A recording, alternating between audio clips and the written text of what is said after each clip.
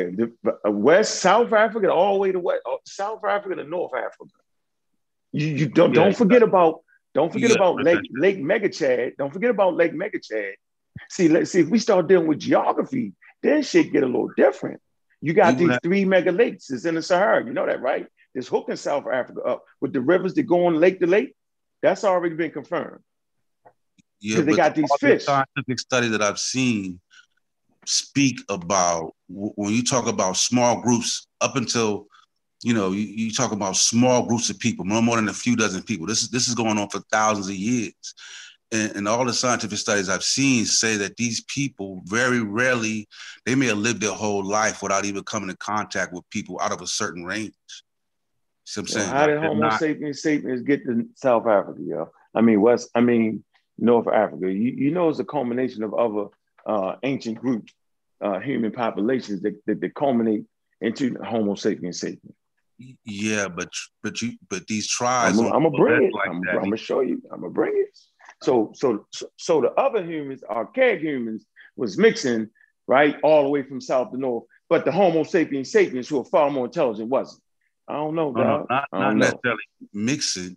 You may find some. I'm just trading. talking about individual events, but like you talking about like tribal groups was not that friendly like that.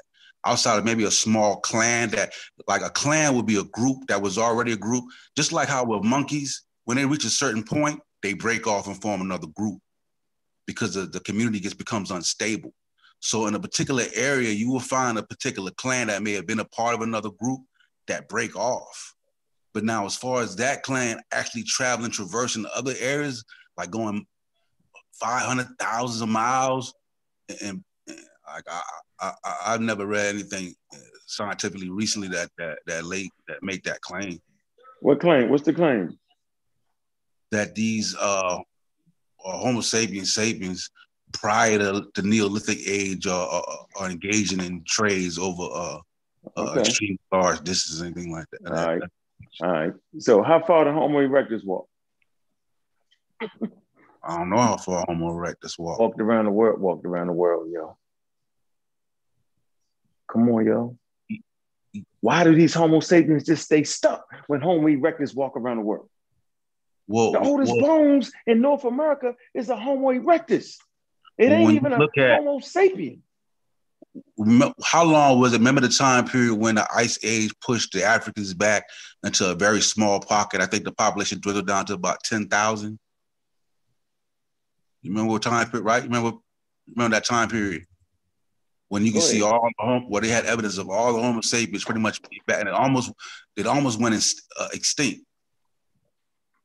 You know what I'm talking about? Yeah. Yeah, and from that point they started pushing back out of Africa. So at that time period, the population is extremely small. So yeah, they're migrating outwards into the east, into the west, and to the south. But I don't think I haven't seen it. All I would say is I haven't seen any evidence. Oh, so you know that Homo erectus, archaic humans, was in North America at 100,000 years. You know that, right? Yeah, but I get that, but that don't mean that don't mean that one. That don't mean that they're trading, bro. Like you talk about thousands of years of people migrate, just like the Native Americans migrated to over thousands of years. But those Native Americans, I want to ask a question.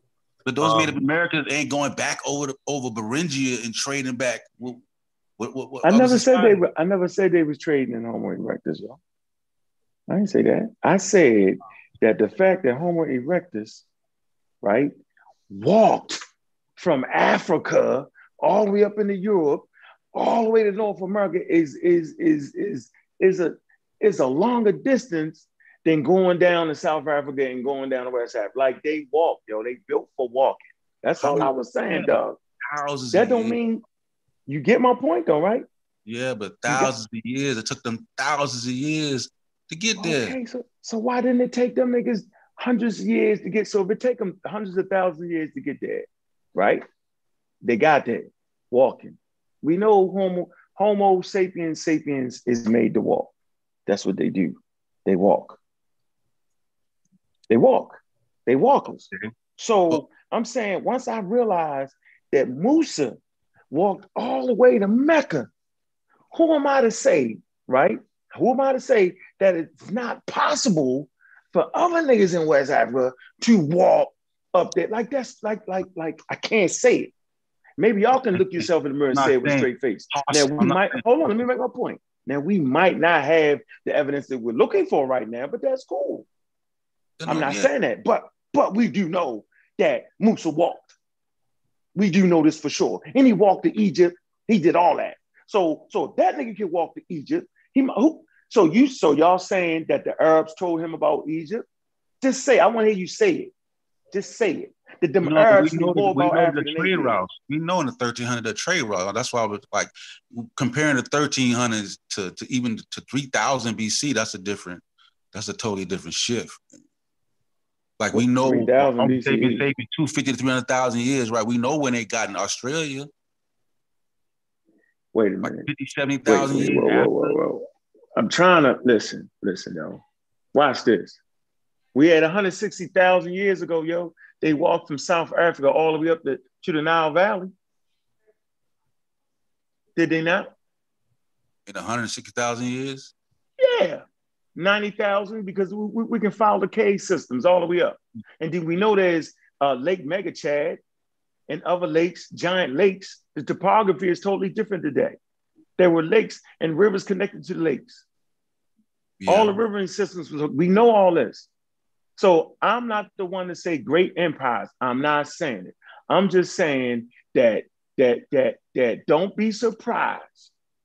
Just don't be surprised that you had niggas traveling to the Nile before it was even Egypt and traveling to the Nile after it was Egypt because the Romans did it. I was talking to Chef, the Romans was all the way in Lake Chad. Why is the white boys able to keep doing it? I'm going to tell you why they're able to keep doing it. Because we don't put our money where our mouth is. That's why. African nations ain't spending that bread due to archaeology in their area. That's why. So I'm going to hold my judgment until further more information. I'm just not the dumb guy. Okay. Trust me, I'm not the dumb guy. I'm not going to overshoot what the evidence shows me. I'm not going to do it. Yeah, I'm just staying with the evidence. I'm going to say, can I interject? Like when we say humans migrated all the way up, right? From South Africa over a period in time, 160,000 years, humans move. But I'm thinking like this, we move from point A to point B. Then the next group left from point B to point C. The next group left from point C to point D. So the original people that left from point A didn't walk all the way to point Z. It was in stages. So you can almost say that every group of people moved almost the same amount of space. It wasn't the original group that moved all the way up. That's my first point. And my second point is at the point that we're talking about Egyptians, and I'm bringing it back to Asar's point, because I believe that we could have been trading back and forth. Yeah, you move from out of Egypt, you reach a certain point, and then the people from the West move up to a certain point. They meet at certain distinct areas where trade happens, and each person goes back to their own civilization. But at the point that we're talking about Egypt, to say or make a claim, and I'm trying to figure out if this is what Asar said. That's my only question. That we West Africans, we in the Caribbean, we in the Americas, descendants of the slave trade, are direct descendants of Egyptians. Now, based on my understanding of genetics, that's a big question mark. And I would like for Asar to break down how he came, his methodology, how he came to that conclusion.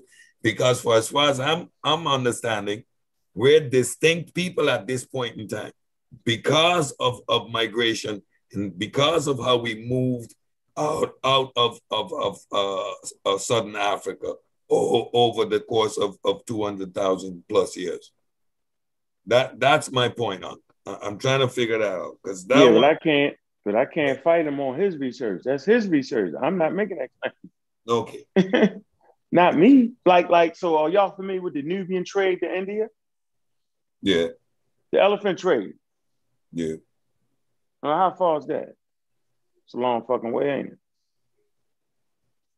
Think about that. Let's look at the map. So if y'all familiar with the elephant trade, all the way down. Nobody is arguing trade though, yo. But that's my conversation. I can only have my conversation. Right. I cannot have a soft conversation. Listen, like you cannot make me argue a soft We point. ain't trying to make you argue somebody else's point. You keep interjecting your argument over top of I'm trying that to show argument. Y'all. And it gives credence to something that's no, it flimsy. doesn't. I'm saying is we're not gonna sit on here, yo, and act like if Musa walked all the way to fucking Egypt, the other niggas didn't. We ain't, and I ain't talking about in stages. The nigga walked. How long did it take him? 2 years, 3 years, 30,000, 40,000 people, yo. He did that. You talk about the Ghanaian Empire. You can't compare Ghanaian. No. Listen.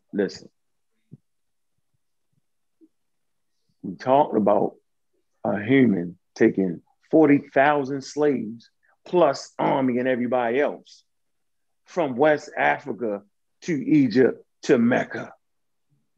So are you saying, hold on, are you saying it has to be a great empire to do that? Hell yeah. Hell yeah. Hell yeah. How about this though? Hold on, how about this? Cut the people down to a quarter of the people. Does it still happen? There's a possibility. The research question is, all right, well, see, you got to have what is a quarter of 40,000? What's a quarter of 40,000? 10,000. 10,000. You gonna move 10,000 people across the Sahara all the way to Mecca, and you not a goddamn superpower at that time? Yeah, he moving with an army. Like you ain't gonna find people that are army 3,000-4,000 BC trap. You talk about, man, come on. You forgot to study Roman. The Hajj to Mecca though. He wasn't the first person. I mean, I know he brought up Musa, but there was other people to make the Hajj before Musa. Musa wasn't the first Malian king to make the Hajj. So to see, we use what? No, we was talking about the mass of people that he brought. Right. So it was notable that is. Go ahead, Sean. No, I was just only saying because other people have made that same Hajj. So if people made that before him, his is more notable and he had more people because he was trying to bring gold with him.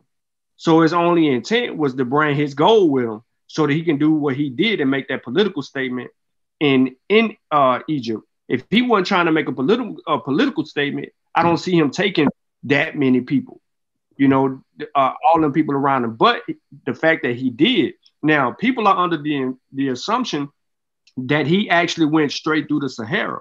No, he went north. And then as he went like at an angle north, and then he come through North Africa, when he getting up in that mountainous range, he had to leave half his people. So he had to leave half his people. And, if they got camels and whatever the hell they got with them, a lot of that couldn't go around those mountainous curves. So everybody that came with him could only come through with so much of what he was trying to bring through. And the rest of them people didn't come. You had some people fall off. You had some people not weather the storms. And I'm just giving the context of Musa's travel. Mm-hmm. So when he do get to Kemet, he in Kemet with less than what he started with. But he got the damn gold. You know what I'm saying? He had enough people with him to bring his menthols of gold to throw it around like it wasn't nothing. Him and his people like they was at a strip club just throwing up wands. But to argue the point, I'm gonna go back to the inception of West Africa. I'm gonna go back 10,000 years. Because the argument has been made by one person on Oxpers that 10,000 years ago, West Africans was in West Africa. West Africa, if you look at a map of West Africa 10,000 years ago was not fully inhabited. It was pockets. And it goes back to small pieces of people being in certain places. So you had small, like the evidence say, if you look at the Journal of Nature, the evidence say they got, you know, those two children that was found, or well, not two children, let's just call them boys. It was two boys that was found in West Africa. I forget the exact location. And then you had another little pocket of people near Cameroon. And then you had another little people some thousands of years before that in another little area in near Nigeria. So you don't have dense people being found all along all the countries that we know of today as West Africa, because we're talking about millions of square miles. And we know that the excavations haven't been done in its totality as it has been done in Kemet. So the premise is shaky based on how we're arguing this with limited data. And because we're trying to go ahead. Let's say, and you know, prior to the Neolithic, right? Like I spent a lot of time studying that particular time and up until that point. You're not going to see that the reason you see pockets that dense because the more people you have to be able to feed them. So if you're talking about 2,000 people, those ain't hunter-gatherers no more. You understand? You don't get that type of large population base until you get farming. See? And this is where you start to see that type of activity pick up. You know what I'm saying? But even when farming comes, it's not like everybody starts farming. It pops up in different places. Boop. The Middle East, Africa. It's not gonna be like that, because when you understand tribes, right? You have something that's called the Dunbar 150. The Dunbar 150 is a theory that basically says that tribes break up once they reach a breaking point, 150, 200, 150 between 250. That's when tribes break up. Well, monkeys are smaller. So you're not going to see 15, 200,000 hunter-gatherers foraging like that. They're going to break up into small groups. Right? So that's why the evidence. Huh? Okay. They foragers. Wait, whoa. You got Jabal Tepe. They not farmers. They building large temples. You got Neolithic people in Nubia. They not farmers. They got giant underground storage bins for grain. They got enough of natural growing grains and fruits and vegetables to sustain them. So farming ain't that. Like there's a shift. Like it used to be, farming was the greatest thing of all time. That's not the truth. You got grinding stones in the Nile. So you disagreeing with his point, Unc? I'm not saying that. I'm disagreeing that farming allows for sustain large populations. What was Gobekli Tepe is like about what, 8 to 9,000? 10,000. Right? I don't think they was farmers though. They realized they wasn't farmers. No, they weren't farming, and that's why Gobekli Tepe is such a damn anomaly. Okay, so I mean, that's an outlier. And the reason it stands out is for that simple fact. Okay, got you. So we ain't gonna play with the outliers. We don't do that around here. We read the studies for real. We don't do that. See, there you go. No, we don't do that. So, but we are going to talk about the Nubians and how they were semi-nomadic. Right? What time of period? So we could be on the same. 6,000. Yeah, 6,000 BC. Yeah. They way more technical than their counterparts in the Nile. That's where Chief X make his mistakes at. And so literally, right, the bull cult, okay, that comes from Nubia, alignment of things to heavenly bodies, that come from Nubia. What else? Just storing shit, putting together storage and grains and shit like that. They was doing that before because they never could farm.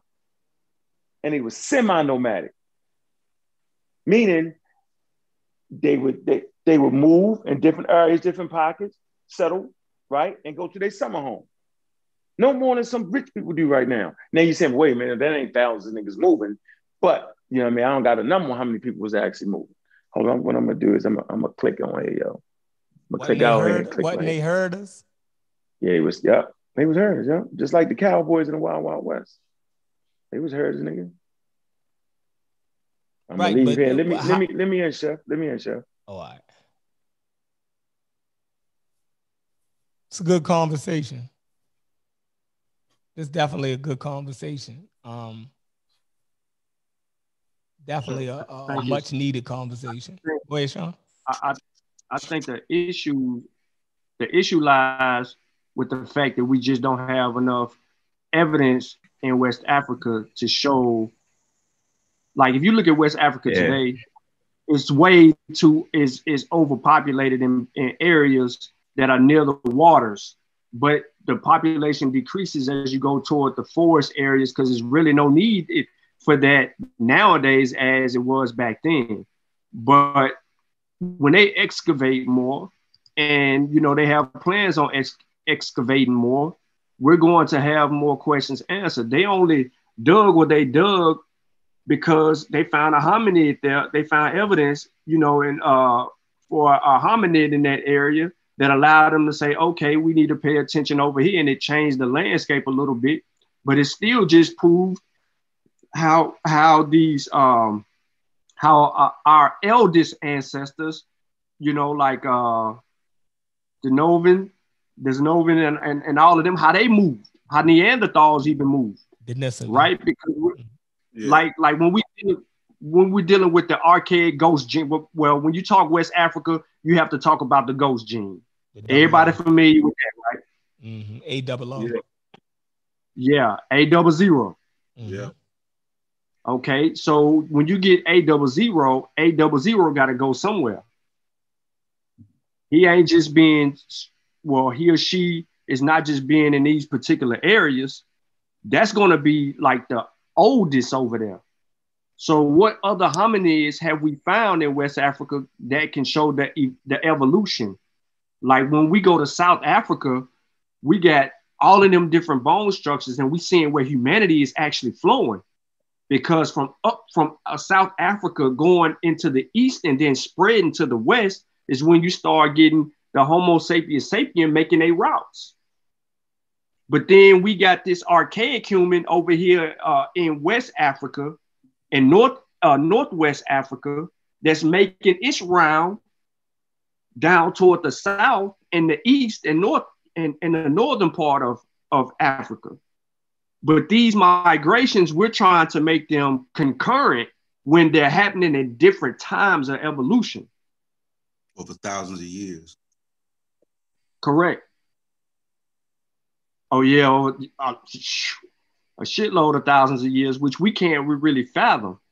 But my little 2 cents into this is that the data that we have right now is based on the oral traditions of people in the West and some of the trading influences that we have coming from the Northeast or upper and lower Kemet in certain areas. However, some of that is argumentative, but we can't use, and I'm gonna eliminate this right now. So I know you listening. I'm gonna eliminate it right now. You want to argue that point, I'm gonna bust your ass. But I'm not fully against some parts of your argument. See, on this topic, I'm arguing with both sides because I'm trying to stay in the middle. I'm trying to argue with both sides. So when Asar brings up cowrie shells, I'm gonna bust his ass. Okay. He can't use that because that's one of the arguments. Is cowrie shells end up in West Africa. Now, those cowrie shells we know come later. They come via the Indian Ocean. Who brings them from the Indian Ocean and that Red Sea area over there? The freaking Arabs. We know because of the type of cowrie shell that they're trading for in currency. So we can't use that. We have the archaeological evidence and survey regarding these cowrie shells, so that eliminates it. I don't know if you've seen that. Yeah, okay, that's a point right there, Sean. You just made a point. So you're saying that the cowrie shells, for the audience, he's saying that the cowrie shells is not coming from East Africans moving west into the Niger region, right? He's saying that they were transported to West Africans from the Indian Ocean by a Arab trade route. That's what he's saying. So the people of East Africa didn't migrate over to West Africa and bring cowrie shells with them. That's what he's saying. So go ahead, Sean. Yeah, so that's just the archaeological evidence that we have regarding that. Now, there is some other evidence that supports trade that was indigenous in ancient Kemet and brought to specific areas of West Africa, which shows correlation. So before cowrie shells, you got different type of beads, different type of colors and things of that nature that transpire. And that's evidence of trade and an argument that seals that. But I know one of Asar's was about cowrie shells, so I wanted to eliminate that real quick. Now, on the flip side, let's go back 8,000 years and just deal within 10 to 8,000 years. Who are they trading with? Because there's not a lot of people in West Africa. There's small pockets of people in certain areas, but there's no real civilization or something sprouting up. But you might see in one area they excavate and find, in another area they excavate and find, in another area they excavate and find. We just don't have all the evidence. So I think if we're relying solely, if the argument is solely made on the oral traditions, which is one of the issues, if the argument is solely based on oral traditions and not the rest of the genetic mapping or the excavations of data, then Asar will win the points because he'll have more evidence to argue for the migrational patterns because of how humans behaved and acted, because they did move around. Regardless of what we want to think, these people, like Unc was trying to say, they moved. They moved, man. They weren't sitting still. They were moving. They were moving due to weather, they were moving because of animals. They were moving because of other tribal people. They just moved. So we have to respect the fact that people was on the go and they could go, they can walk. Think about it. When you see one of our African brothers and sisters today, and we see them on TV and they running, man, they can run a dang 1,500. You know what I'm saying? Like nonstop, like it ain't no thing. So these people can get up and go. They can go. And once upon a time, you had people 40, 50 years ago that was walking 30 or 40 miles. They might have, and their feet was used. It's a study on how Africans developed the ability to travel great distances, because when Asia and Europe was domesticating the horse, we didn't have it. So, we mainly walked, you know what I mean? So we definitely mastered that. And so that's a good point. They was walking, they was moving. Mm-hmm. So what we can prove is the essence of some people being in West Homo sapiens sapiens 8 to 10,000 years ago. We have evidence for that. We just don't have a lot of evidence. So we're shorthanded on arguing from the evidence side of people being there, but we could say people was there. But that we just can't say ancient Egyptians, though. Yeah, but right. My point is, it got to tie into that. It got to. Yeah. So here it goes. We know that people was migrating, but are we talking about people that came from Central and South, that came west and then went east, northeast? Or are we talking about these small little pockets of people going toward that direction? For what reason? They're near the Niger River. They got shade. They got trees. They're able to manufacture food, fishing, farm. I mean, not necessarily farm, but feed themselves in certain areas. Something would have to have pushed them in that direction again. You see what I'm saying? But they could go that direction if somebody else was coming into the area and they were unfamiliar, and then some type of beef had brewed out from someone from the Central or the South. So I'm saying my argument is that everybody was moving pretty much in a circular motion on the continent, where they needed to move based on climate, based on tribal affiliation, based on resources. That's the argument. But if we go into oral history and if we go into certain archaeological evidence, then it begins to get muddy. Quick point. Have y'all noticed like a running theme here? When it comes to anything in Africa, it's always built by some outside force. You know, it starts to become weird. Like we're almost not allotted the same accessibilities as other Homo sapiens sapiens. It's like it's a theme. It's a running theme. Zimbabwe, those Great Walls, they wasn't built by Africans. Y'all, do you remember that? Am I correct? They argued niggas down. That the Great Walls and what I say, what was it called? Zimbabwe? Right? Do I got the name right? Yeah. They wasn't built by black people, dog. They argued that. They said it was built by King Solomon. Dude, okay. The pyramids, they was built by the Hebrews. They wasn't built by them. Then after they got ran off that point, Egypt itself is an Asiatic, Indo-European, and black people was there, but they were slaves. Like we're acting like that's not been the running theme. When people like Chancellor Williams, Dr. Benham came on the scene. See? And so dealing with Chief X is kind of wild because he don't read. He don't know why they was making those particular arguments. Now, by the time we come to UNESCO say, well, they were neither black nor white. They were Africans with different variations in skin color, but Egypt is a homegrown indigenous culture. That's what the scientific consensus was on Egypt. Now, fast forward, now they come up with DNA evidence, right? We read it. It's in a journal of science. You read the whole thing and they making a good case, yeah. And then they start letting you know, well, really it's up in the Delta with these, I think it's 33 mummies in the Delta. And they had about maybe 6% sub-Saharan DNA in it. They said that in the Delta, right? And they said, but these studies are not indicative of the ancient population, and they leave you hanging. And we all act like we didn't read that. They said this DNA study is not indicative, you know what I'm saying, with the ancient population.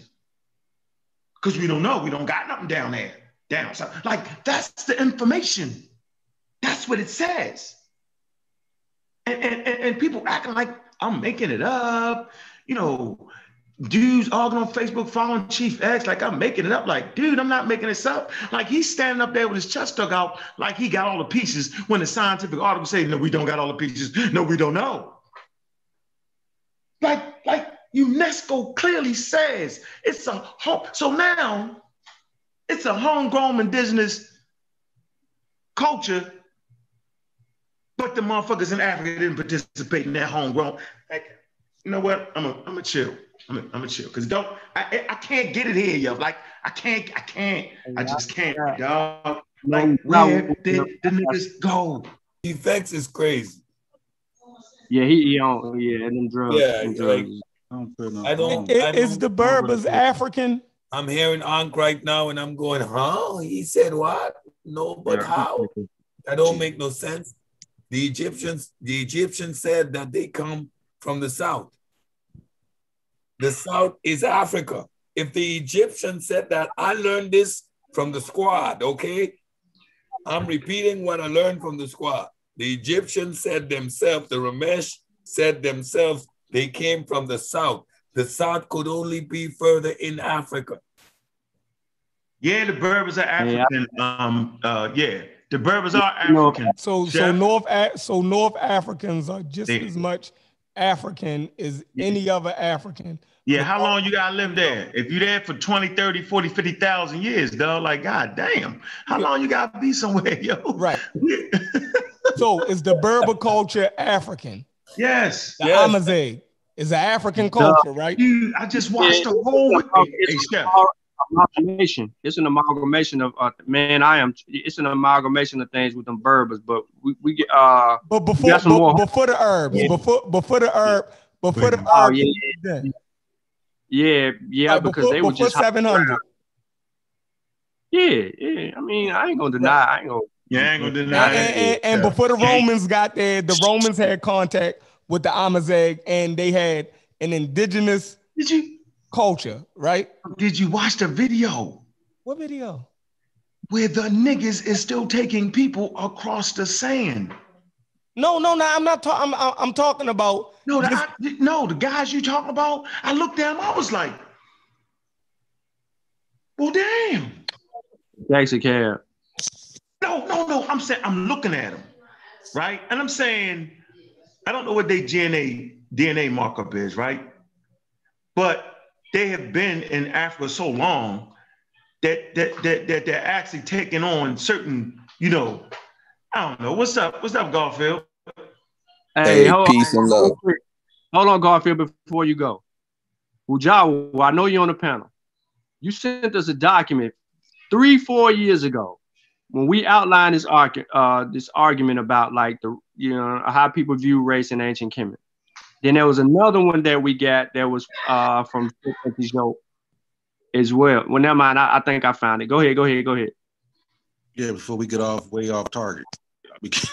Go ahead. I want to see what the records say where the Egyptians themselves say they come from, and then watch everybody say no, they ain't mean that, because that's what the daggone Aryan model say. Oh, the Greeks didn't know what they was talking about. The Greeks say, yeah, well, we was a colony, this and that, and other. Like, no, we don't believe that. Wow, this shit is remarkable that other people can literally say where they come from and niggas are back there. But soon as the shit don't fit the scope and they say, well, we come from here and the Egyptians was this, all of a sudden, no. That's what they see, we acting like that ain't what they did. But it's trying to get a clear picture. Actually, the questions exist. Yeah, but why? Why exist for us? Why don't it exist for everybody else? It don't exist. That's the same thing. It's the same thing we question the goddamn Limba tribe, huh? We know how we do with that. We don't. We got to take oral tradition with a So we were just supposed to listen to the Limba. The Limba don't got no oral tradition of coming from there at all. It was the Jewish dudes that came there. But they got their own. They got that little thing that you agree is flawed. They oral tradition that say they. The Limba, hey, peace and love, it's Brother Garfield. The Limba has a tradition that says that they come from white people. Right. All right. They have a song that they actually literally sang to Tudor Parfit saying, hey, we come from the white men from Senia, and that they changed to black. All right. So we got to be careful with claiming the Limba. The Limba, I'm not even going to disrespect nobody's culture anyway, but I'm gonna say this. It's funny, Unc brought up Zimbabwe. That's the long lost white tribe. It was white folks going in. I have the book. I talk about it with Michael Robinson all the time. The long lost white tribe. And they want to say there was this white tribe up in Zimbabwe or whatever. And the white folks went there and looked for the white tribe, was looking for it. Yeah, because they believe this guy, this anthropologist that said it. And I think one of the problems is that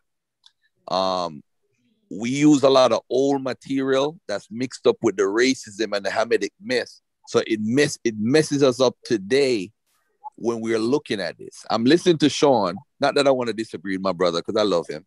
That's my big brother right there. But I want to say this. We play too many games when we talk about Kemet and West Africa. We play too many games. And I'm not going to go into nothing right now. We play too many games. National Geographic. Garfield, don't jump out there if you ain't going, hold National Geographic, right? Don't allow me to see my DNA results online anymore, because their job, they wanted to collect like 1 million people's DNA. They're going to have a report that's coming. I'm actually texting Spencer Wells right now. I'm trying to bring him on the show. But his report, you see, when I'm texting him and asking him questions, DNA answers a lot of things and we sleep on it. We want to depend on theories instead of dealing with actual facts that we can prove. The West Africans migrated that direction. That's just the truth. We can't get around that. The people who were in West Africa who had that marker migrated going towards the ancient Near East. But how many of them? 2, 3, 5? We don't know. The fact of the matter is, if we want to believe that people brought stuff from there and brought it to West Africa, we could believe whatever we want. All I'm saying is, I know I'm not no Egyptian, and I know based off DNA that the people who in America ain't got nothing to do with Egypt. That's just the truth. If we want to appreciate the culture and say, hey, you know what, that's a part of Africa, that's fine. Just declare it. Just declare that. That's what Uncle always say. They'll say, hey, this is what we're doing, X, Y, and Z. But I don't know why is there even an argument anyway with this dude, but that's another point. I wanted to say something to follow up with Sean real quickly. Whenever we studying West Africa, we got to read two people's work, David Goldenberg, and we got to read Robin Law's work. Robin Law is more up to date than Samuel Johnson from the 1800s, who wrote all these oral traditions based from a Eurocentric point of view that screwed us up. And that's the problem. That's the problem right now. That's the problem. So when we look at the Hamitic myth and all that stuff, hold on a second. Is my mic still on? Yep. Yeah. When we look at the Hamitic myth, and I said it the other day on the show, we always claim we come from wherever the Hamites come from. We always want to claim that. We don't want to claim nowhere else. We just want to claim where the Hamites come from. Egypt, North Africa, Ethiopia, which was Nubia, or Canaan. That's the only four places we are mainly Africans claiming that they come from. If that's intermingled with the oral tradition, you know where it came from. Ain't got nothing to do with us. So you could claim you come from Egypt all you want. You need to trace the roots of where it come from. You got the Yoruba family, and within the Yoruba, they come from 5 different places. And one come from the tribe of Nimrod. Where they get the word Nimrod from? The Bible. They claim they come from Muhammad, Prophet Muhammad's family, bro. His family that pre-existed him. Listen to me carefully, family. They're claiming they come from the family that existed before he even born. Where are they getting that from? Mecca, Medina, tribe of Nimrod, Canaan. What the hell is wrong with our African people? It's nuts. Garfield, say the name of the two people again. You said who? Robin, what are you talking about? Robin Law and David Goldenberg? Yeah, okay. All right. I got a matter of fact, you know what, Unc, send me the link in my thing. Let me bring up some stuff on the screen so that you guys could see something real quick. I'm gonna see the link. Give me 5 minutes. Let me set up. All right. Wuja. Unmute your mic, Wuja. Hey, that was some good info though, Garfield. Go ahead, Wuja. I'm not arguing against the oral tradition stuff. I already know. I don't even like the way it sounds. I argue every day about that. I'm not feeling the oral tradition stuff. If we can't corroborate it with the rest of the evidence. Hey, peace to the panel. I just figured out what the argument was. I appreciate Chef when you typed it into the chat. Mm-hmm. I was trying to hear it, listen out for it, and I didn't want to disturb it. We had already moved past it, but go ahead. Okay, all right. Well, no, the Egyptians say they come from in their own words, yo. On some real shit. I think you can help us with that. Yeah, he was about to make a point about the. All right, make your point, then go back to that, Wuja. No. I'm saying I'm not going to take the conversation back. I was listening to see what the original claims were, because I looked at the title and it said, Amara Squad Facebook group versus Chief X claims. So I was wondering what were the claims that you all were addressing. But I think so if y'all move past the first one. No, we didn't. We were just talking in circles. But you can go ahead and make your point. Because you know what I mean, we want to hit. Okay, well, I don't really have a point, because I don't know what the actual claim was other than what you typed. You said Asar said that African Americans are descendants of the ancient Egyptians. Right. Yeah, but see, I know working with Asar, I know what Asar is talking about when he says that, because he has several posts, and I actually pulled up one. So I know he's not here to speak, and I don't want to pretend to speak for him, so I'll leave that to him to to elaborate and explain. But just from me knowing what we talk about on this subject, I think that a lot of people are probably gonna take that out of context. So, but I'm gonna leave it to him to elaborate. But to answer your question though, the ancient Egyptians, what people believe, and it's mainly because of Dr. Ben, that the Egyptians say they come from the south, the foothills of the mountains of the moon, where the god Happy, that ain't true. But go ahead. Where the god Happy dwells, and so on and so forth. That's basically where that is like taken off, and that's just not true. Like, yeah, we can't find that. So that's nowhere. So you know, you're saying nowhere in Kemet do they make reference that they come from the South? Or you haven't found anything that says no. That claim has not been found. Yeah, that's that claim has never been supported. Okay, all right. Yeah, but I can say that the Egyptians. Say it again. I'll never say that again. Yeah, don't say that. No, don't say that again. Jay, don't jump out the window. Say. Yeah, the claim was made. You know, it's made popular by Dr. Ben. Everybody repeats it, but no one can show the text from where that came from. So it's really just like a folk saying, you know. But the Egyptians, we have to understand, right? I'm gonna make this clear. What two things. You have to, in this conversation that's being had, you have to define what makes a people, and that's very important, because a people being a distinct people, that's not like cut and dry. It's a gradient within that. A people can stop being a people. So and it depends on whether you're talking on what level or layer. If you're talking genetics. You can have a large group of people. Let's just give a number. Let's say 100,000 people that have the same genetics. They're the same genetic population, but multiple ethnicities and distinct people. So on the layer of genetics, and we're gonna have that conversation, we'll always be saying, oh, they're the same, they're the same, they're the same. But on the social level, which is where ethnic comes from, ethnicity and things, and nationality and all those other kinds of things. These social constructs, they are very, very distinct people. So, for example, in Kenya, you have the Luo, you have the Kikuyu, you have the Luha, and all these people in Kenya. And if you look at their DNA, ancestry, and things, there's a whole lot of overlapping, and you would most likely say they're the same people if that's all you had to go by. But if you talk to them in person, they will probably kick you in your face if you try to tell them that they're the same people. And so we have to understand what makes a people in these conversations. I'm not saying that anybody's arguing that, but that definitely has to be made clear, you know. So I just wanted to make sure that that's understood. Yeah, I think we need to tackle one. We'll talk of, you know, we'll deal with in terms of genetic, and then if somebody makes a social argument, and then I guess we can analyze how somebody would make the social argument or the social relationship between, you know, African Americans or West Africans in Kemet, and then how you would trace that to the Americans. Well, as I'm saying, I think people mix it though. If you talk about a genetic conversation, then people should stay there, and that's pretty easy, because all you have to do is look at what makes the Egyptians genetically Egyptian, and then compare African Americans to that. And if there's overlap, then there's your answer. If it don't, then there's your answer. It could be just that simple. Yeah, it is. So there's no, okay, so they don't necessarily say where they're coming from. I just want to make sure I'm clear on that.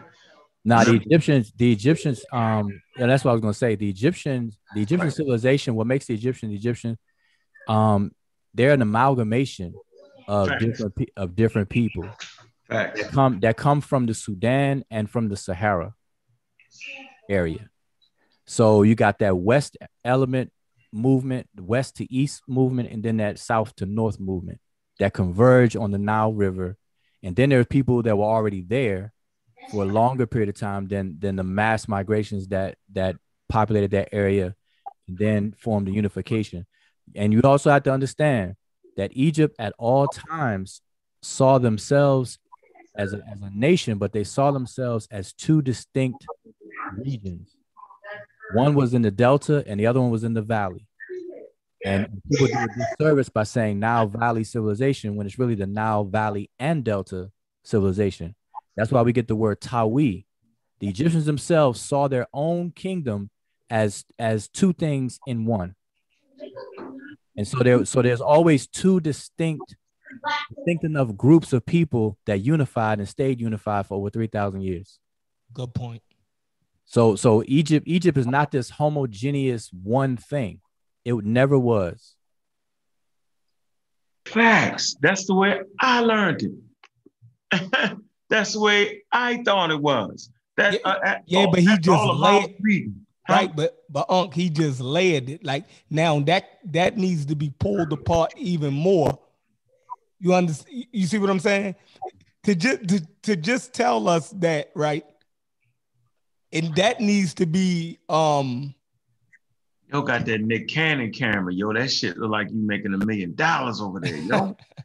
No, that gotta be you know, you got to pull that out more, because I don't like who was the people in the Delta area, and then who was the people in, you know what I mean, in the Valley? Like, were there any ethnic and phenotypical differences between the two? And like those things need to be talked about. John Woo, you got that picture you can put up for Chevron? What picture are you talking about? The one showing the Valley and the one showing the Delta. Yeah, I think he showed it last night. Yeah, I showed it last night. I could show it again, but let me just go. Let me say this, that now what you just said, Chevron, that kind of emphasizes the point I just made, that we have to understand what makes a people, because the Egyptians ethnically called themselves the Remich. That was their ethnic moniker. All right, collective. They were known as the Remich, the people. The word Remich means the people, and most people call themselves the people in their corresponding languages, like Bantu or Wantu, Bantu. You have, you go around the world and you ask the people the name for themselves, and it's usually the word for people in their language.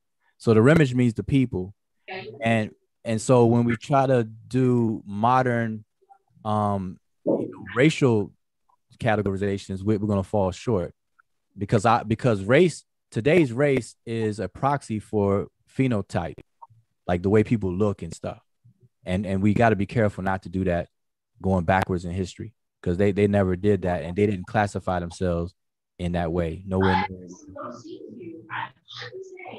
So the people in the Delta were Egyptians. People in the Valley were Egyptians. All of them were Egyptians. Yeah, but you wouldn't say so. So then you would make the claim that, say, the first dynasty was sub-Saharan Africa.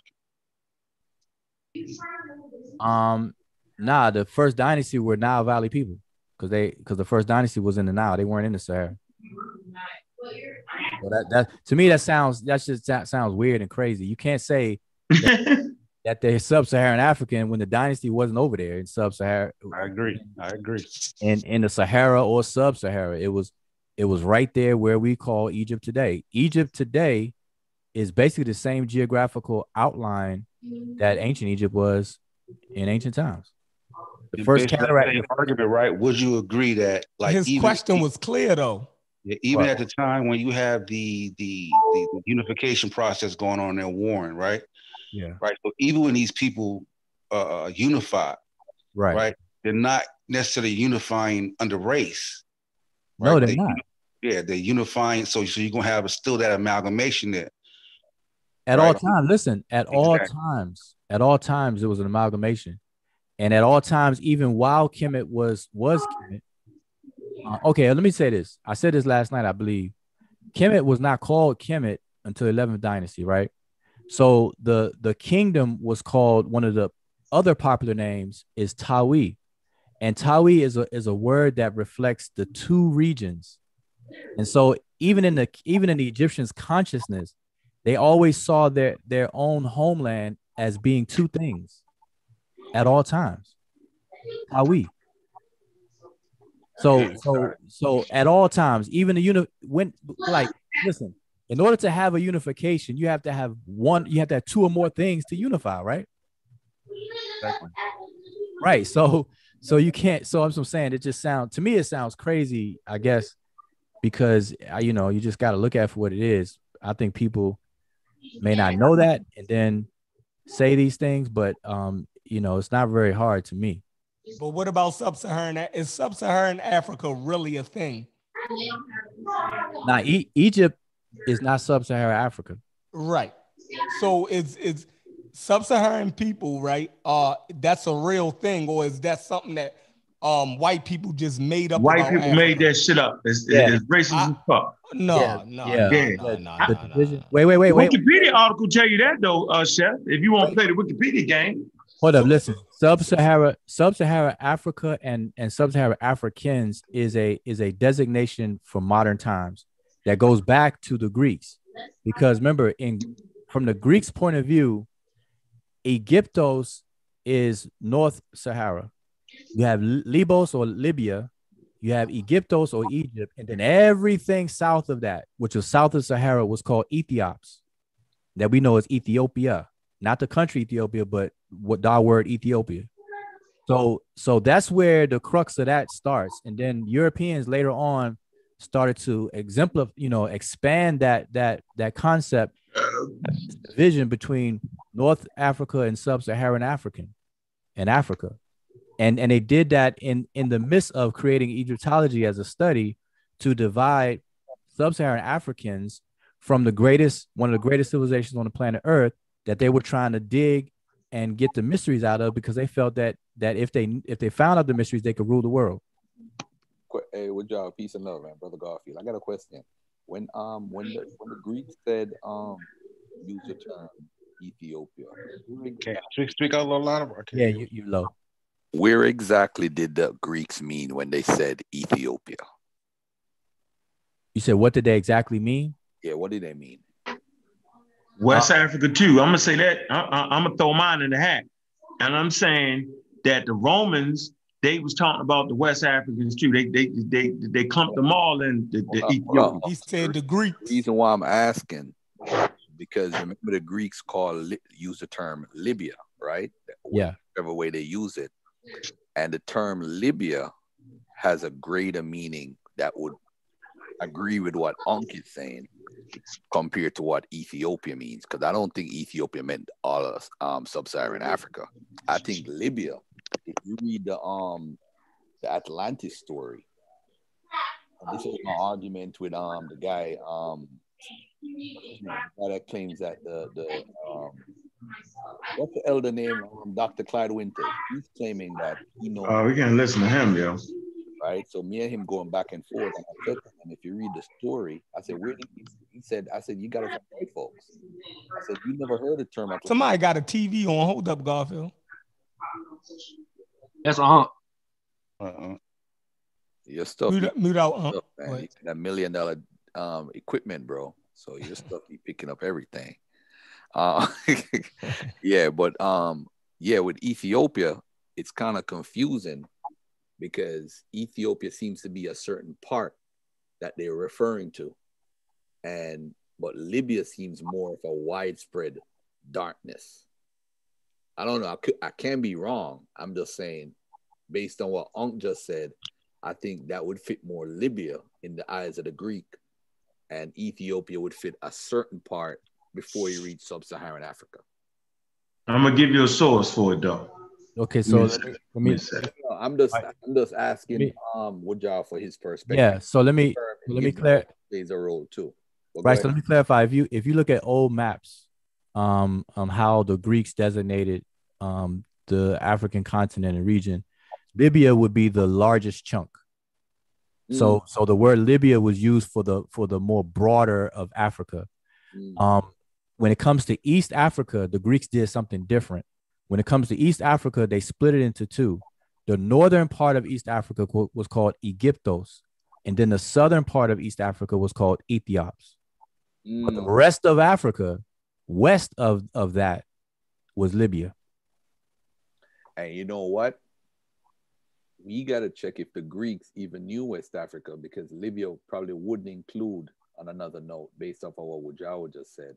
We got to see if they had contact, because we know there was some circumnavigation by Necho, the Egyptian king, where he circumnavigated Africa. So he's one of the guys who basically people refer to as far as the Egyptians knew the world and all this craziness that people try to, they embellish and stuff. He's one of the reasons why, because they did circumnavigate the continent as we know it as Africa. Well, so you had.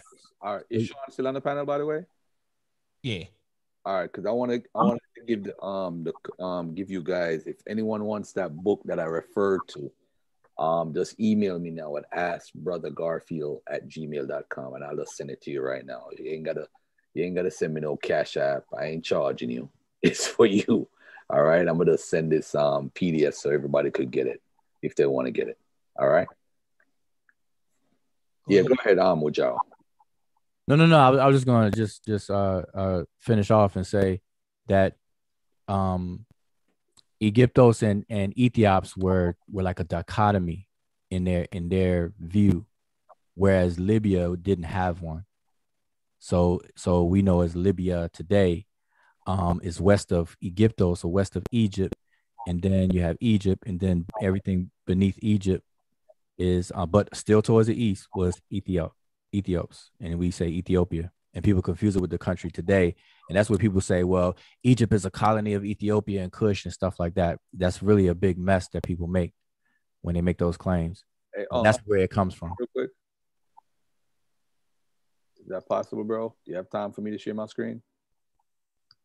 Yeah, hold on. Yep, I got time to share your screen. Let me give you the source for what I was talking about. The World History Encyclopedia. Real quick. Right here.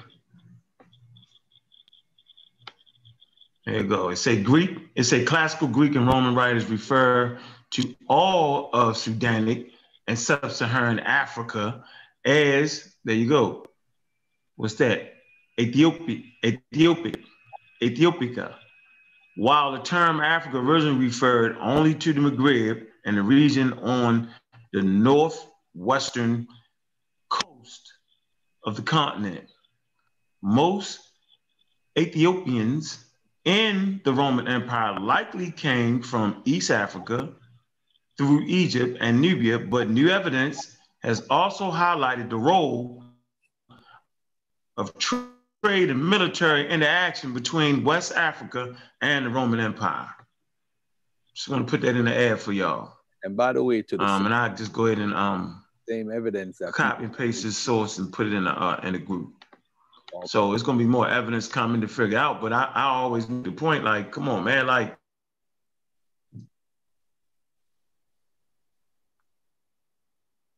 Froze up. Just froze up, man. And what West Africa is he talking about? Is he talking about inner West Africa? Like what year? I kept the year. The Romans did trade with West Africa. What year? What time period are we at? Talking like 300 AD. 300 and yeah, but I don't think it was a direct trade though. Yes, it was. Yeah, see, there you go. See, it was. No, direct. So it was. No, okay. They didn't bring no. So really,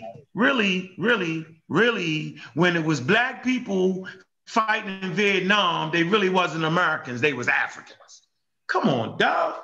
If you're part of the Roman Empire, Rome had outposts. They had different people incorporated into the empire. They were still Romans. So you want me to say white Romans? That's not what make you a Roman, and that sure as hell not what makes you a United States citizen. United States ain't just white people. Rome ain't just white people. They all types of people's in the Roman Empire considered to be a Roman. Right. That's all and I was then saying. You had the conversation about, you said that the Romans had West African slaves, and I agreed. But is where did they get those slaves from?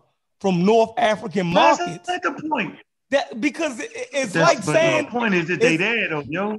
Right, but they it's there like though, dog. The Romans wasn't going down to the Niger River taking black people. That wasn't happening like that. Did you hear the source I just read? It said military interaction between West Africa. Did you ain't hear me just say that? Okay. I just read it. So you saying they wasn't Roman soldiers, they was fake Roman soldiers. Look, they had the fake stances and stuff, the fake colors. They wasn't really Romans. Military interaction. That's a rabbit hole. That's a rabbit hole. Hey, but remember Ouagadougou was trading people. How? You said they wasn't, you said it was indirectly. The source said military interaction. Then I thought maybe you was thinking that they sent some Berbers. Yeah, but they were still in the Roman Empire. The Goths were in the Roman Empire. They fought all the wars for the Romans on the front lines. They're still considered Romans. They got mistreated. We went to World War I, World War II, Civil War, right? We were still Americans, but we was horribly mistreated. But we were still Americans, though, Chef. That's all I'm saying, dog. Okay. That's the point I'm trying to make. Okay. I'm wrong. If I'm wrong, just say, nigga, you wrong. I don't think he gives a good picture. But go ahead, say your screen, golf. What kind of picture you want to get? Wait. Let me just say this. Like, if you all go back into the maps of Africa and go through the timeline of the famous maps of Africa, you see what I was referring to, and what you were referring to, and what you read, and what Garfield brought up. You'll see how these names started to change, even in the skill, the discipline of cartography or whatever, people. So the one I'm showing on my screen right now, you see that everything below a certain point is called Ethiopia. In the major part. And then in this one right here, this other one here, you see what I was talking about, where the same region down here from where this fat part of Africa starts downward is called Ethiopia or Ethiops. Everything here is called Libya. And then you have Egyptos way up here. So and I don't have time to pull up all these maps, but if anybody takes the time, I got a book. Here was this map. I got a book. What year? Say it again. What year was the map you had a while ago? The one of them's 1821, the other one's 1826, and you could it's a whole series of them. You can go backwards and backwards in time, and you'll see where these names start to overlap. And so what I was saying, if you go back into the Greeks themselves and go back closer to their own writings, you'll see what they were referring to, Ethiops, and then you have Egyptos, and Egyptos was really a small part, what we call Egypt today. What you got, golf? You supposed to been shared your damn screen. I cut you off and you jumped in. Come on, yo. All right, hold on. Let me do this here. All right, where we at? But hold on, why you do that? Who said they have a book with all these maps? Because that would be a good resource. Okay, I got an atlas. It's called the Atlas, and they give you what the ancient names was. This is a big ass book. I got to look for it. I got it. I did it on some videos that they was calling the whole shit Ethiopia. It was crazy with the A. Yeah, I think it was that. Yep. So because remember the ocean, the Atlantic Ocean was called the Ethiopian Ocean. Fact, absolutely. At some point, so people forget about all of these things. So I'm saying, but whatever name of that book, if you have all the maps, if they have a series of them, that's a good resource for people to get, so you can keep up with the name changes of how the continent was perceived by different people.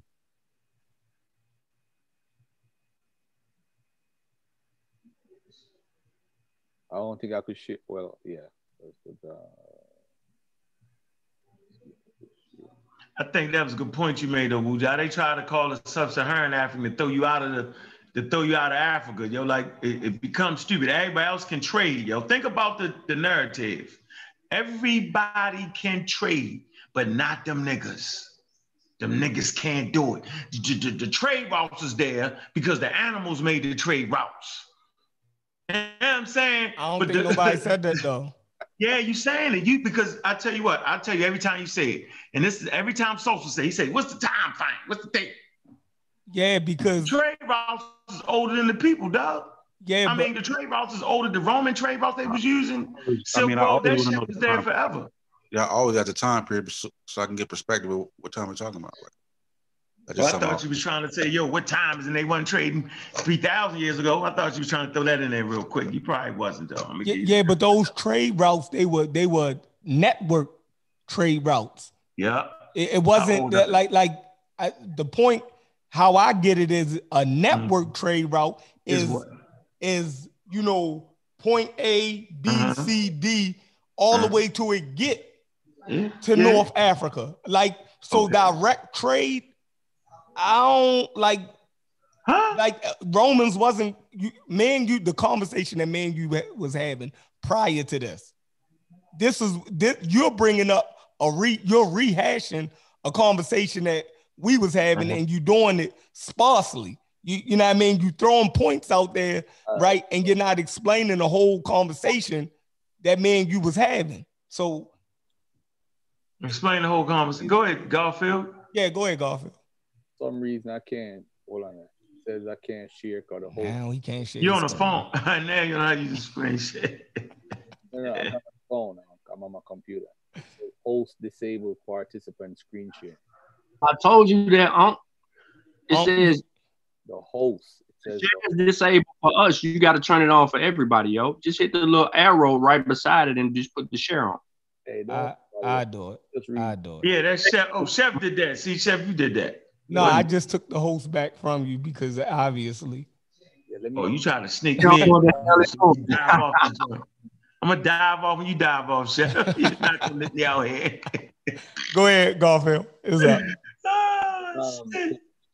I didn't know you put that title on there, Chef. Boy, you dog, you crazy, yo. Wow, he put the title on there, yo. He gave that dude some life. That dude gonna think we really. That dude is crazy, yo. I don't know why. Fisher. He got the whole pseudo killer group going. The Almond Ross squad group. You know what I mean? Making posts about him. But go ahead, Garfield. Yeah, I gotta put everybody on his head, yo. You're in the wrong territory, yo. Yeah, I mean, when you're in Almond Ross squad territory, yo, you in the wrong spot. Man, he's staying wiki, yo. You can't argue with somebody that can't get out of wiki. You don't even follow the instructions. Yeah, he can't get out of Wikipedia, yo. You be like, yo, get out of Wikipedia, yo. He just refused. I ain't never seen him hold up a book. Hey, hold on. Somebody got this map. I need to find it. I think I got it. The ancient, since we arguing about trade routes, the oldest trade routes right here in Africa. Yeah, let's talk about that's gonna kill them. Let's see. Because you know they ain't used the trade routes. The reindeer really made the trails. It wasn't people. It was the reindeer. And then later on, the Romans and them used the trade. We just stared at the roads. Is African Americans descendants from ancient Egyptians? Y'all talk everything around the damn point. But I ain't never said Don't that. Nobody want to address that. Don't nobody got no information on that shit. Shit is crazy. I ain't never say that though, yo. So I'm trying to figure out why T-Vex make You ain't never deny it, You ain't never deny it. We want you to stand up and say, hell no. On Facebook, yo. Ain't no sense in that. Yeah, because every time we say it, they have I'll be like, yo, but you can't forget the fact, yo. Right. Like, Mess up the argument. You start talking about trade routes and everything else. So we don't know what you're saying. We don't know what you're saying. Chief X say there's no connection at all. No trade, no nothing. Niggas just looking at trade routes, bro. He even tell you there ain't no black people in Egypt, dog. Y'all ain't listening to that nonsense. We ain't talking about that. Ain't nobody. That's crazy. That's in this whole conversation, though. Look, they want to deal with what they want to deal with. He said, "Right, we don't care about the dumb shit." You like, look, they agree. They're like, nah, he wrong on that shit. Yeah, we shared the question. We talked about the question when we first started. All right, here go my answer to it.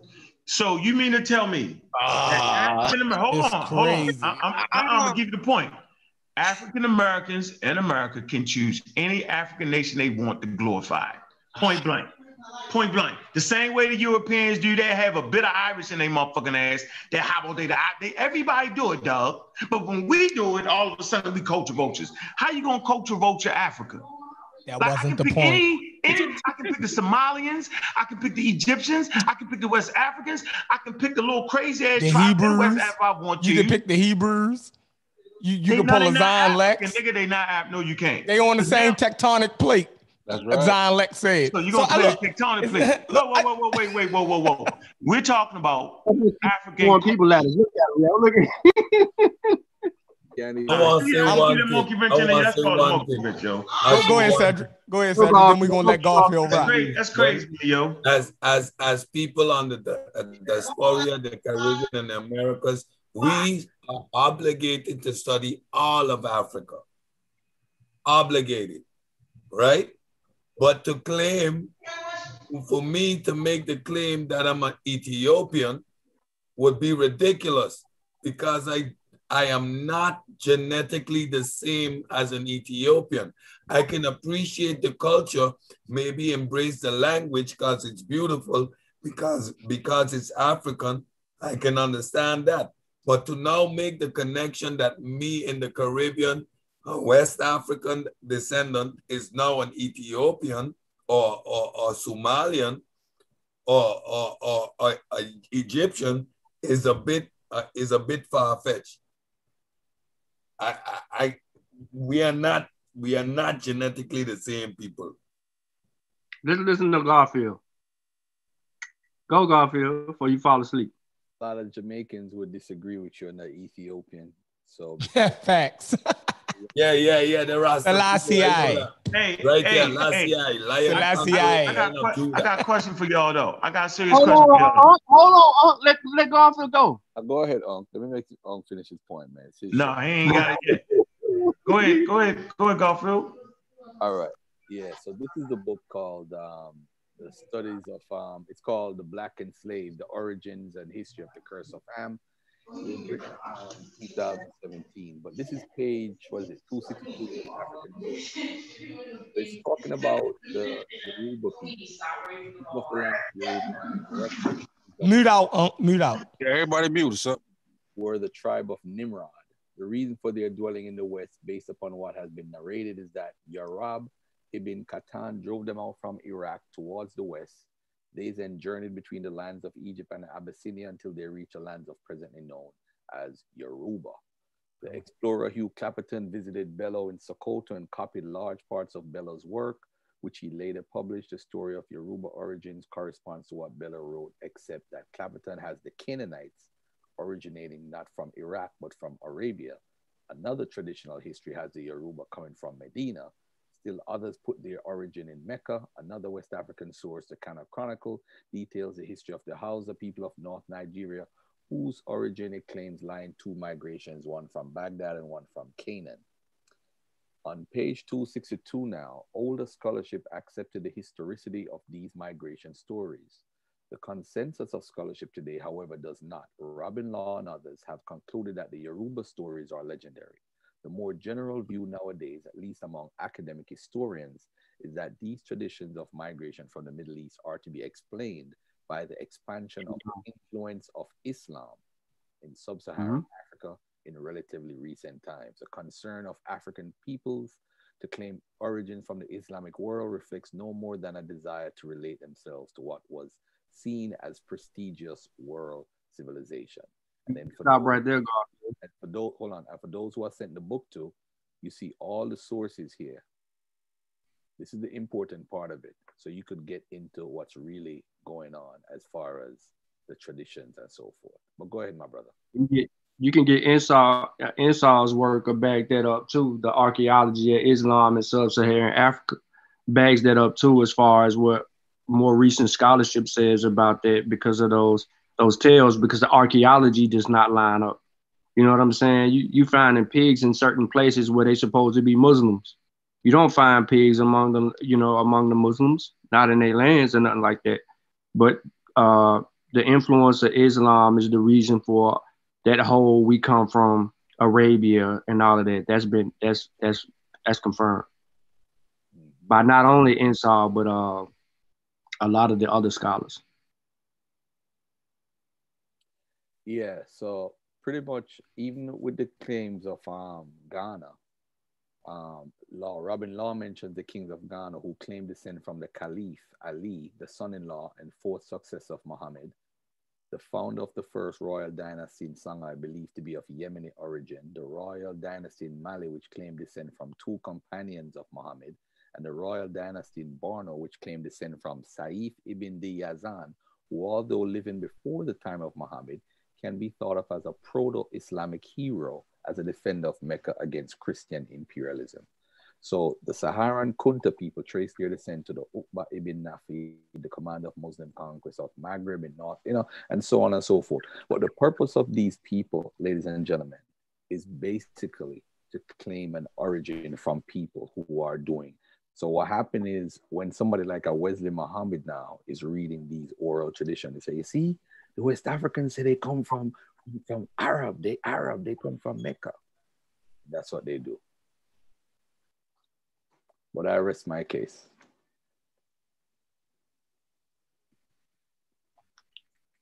Where everybody went. Yeah. So I'm gonna mute. You want to come back and argue or add something, put something on the floor. Trying to figure out though is what is the claim being made? Oh, okay. So yeah, Chief X claim. Are you talking about Chief X claim or the claim that we put in the show? The claim that we addressed in the show. Well, either one. I'm kind of lost. That's one of these claims. The claim that the show was set up on. Do African Americans have a connection to the ancient Egyptians? Okay, and what? Okay, so I would have to ask. In what way? Culturally, or genetically, or what? Well, I think we are refuted genetically, but if you can make a culturally argument, then sure, let's say that one. Okay, well, how did y'all refute it genetically though? When they got is just shit in the Delta. I just want to know. I'm listening. Let me say this. I'm an African American wholeheartedly, and I have my paternal genetic markers go back to I share genetics with Ramses III. So me being alone by myself, being African American, does that refute your claim? No, I said a social argument. So you're saying your link? No. I thought you. I'm sorry. I thought you said genetic. Sorry. So I thought you said genetic. Yeah, social argument. I mean, because I'm 2% Middle East. Middle Eastern. Hold on one second, guys. Hold on one second. I don't want to take over the show, but Jao made a very good point that he shares genetic markers with Ramesses III.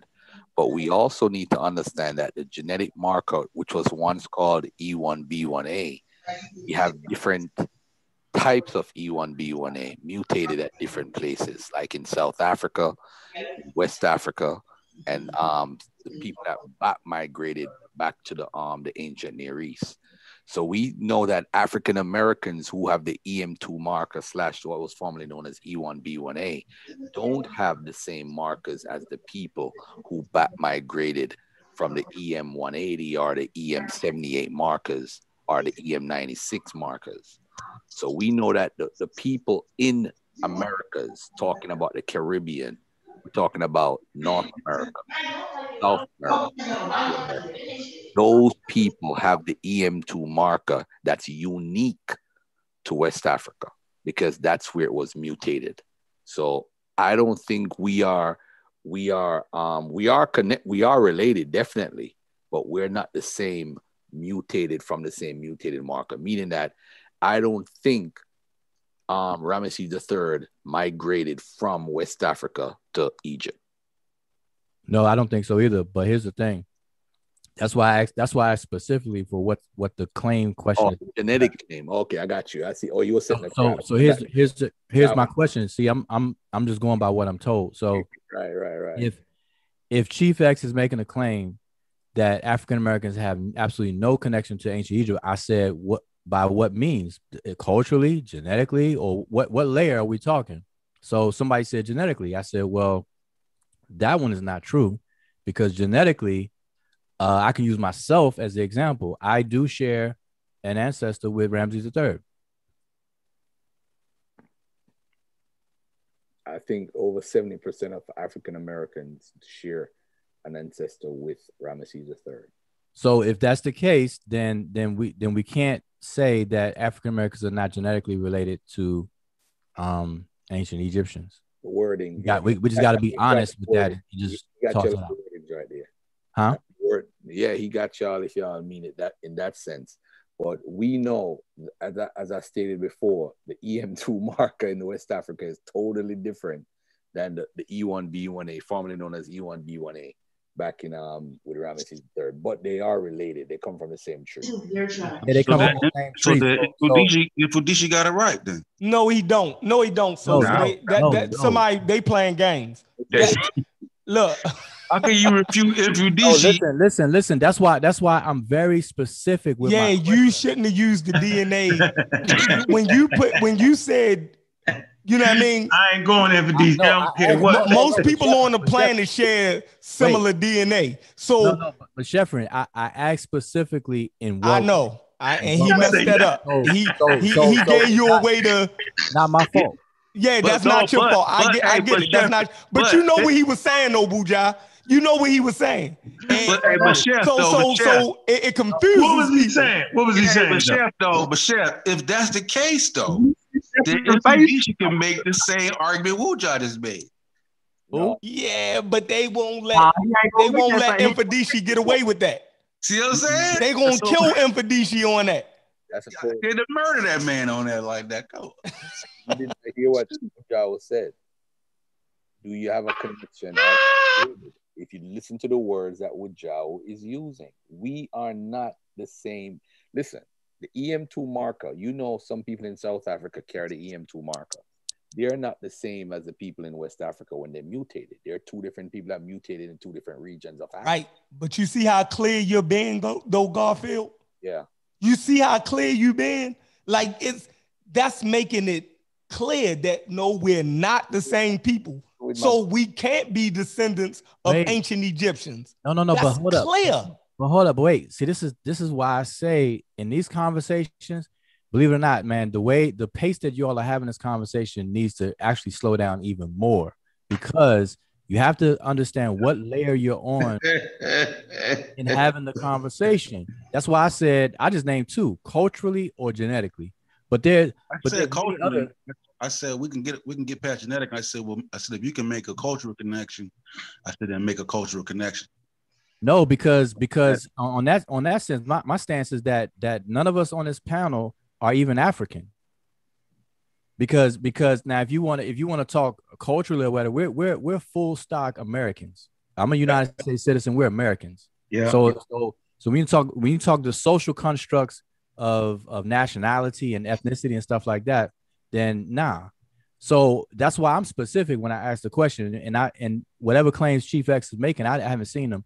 But if you're saying there's absolutely no connection and it's just a blanket statement like that, that's not even worth having a conversation, because you can't. But it's not Chief X statement. It's from a SARS post. It's from the post. He said that check the post again, Chef, so people can see the post. It's not Chief. Let me share a SARS post on my screen so y'all be able to see it. Yeah. All right, and then we're gonna read from it. Now I don't know if this is the same post you're talking about, but I'm gonna read from this one because this is the same. 2019. Go ahead. Garfield saying that marker was in the Nile Valley at a different time period, meaning the marker that Ramses got is mutated. That's what he's saying. Well, I mean, the age of Ramses. I mean, Ramses III is older than any slave trade you could ever imagine. So, I mean, the term slave trade. So we all know that, right? But he inherited that marker the same way we did, right? No. Mm-hmm. No, what? So Ramses didn't inherit his marker the same way we did? No. So don't it come from an older group? That's what. No. You got to be careful with that. You got to be careful because those people is from the back migration, and it mutated later on. But if you're saying that we in West Africa, this is the point that I'm trying to make. The people in West Africa, 70% of those who came to the West are through the transatlantic slave trade, came from a marker that mutated in West Africa. Right. That's my point. The one that Ramesses is from, unless you're going to say that Ramesses migrated from West Africa to Egypt, which contradicts everybody's conversation. So I'm saying, how are we looking at it? Did he come from South Africa? Where did he come from? It's not the same mutated EM2 as in we in West Africa. It's not. That's always been my stance.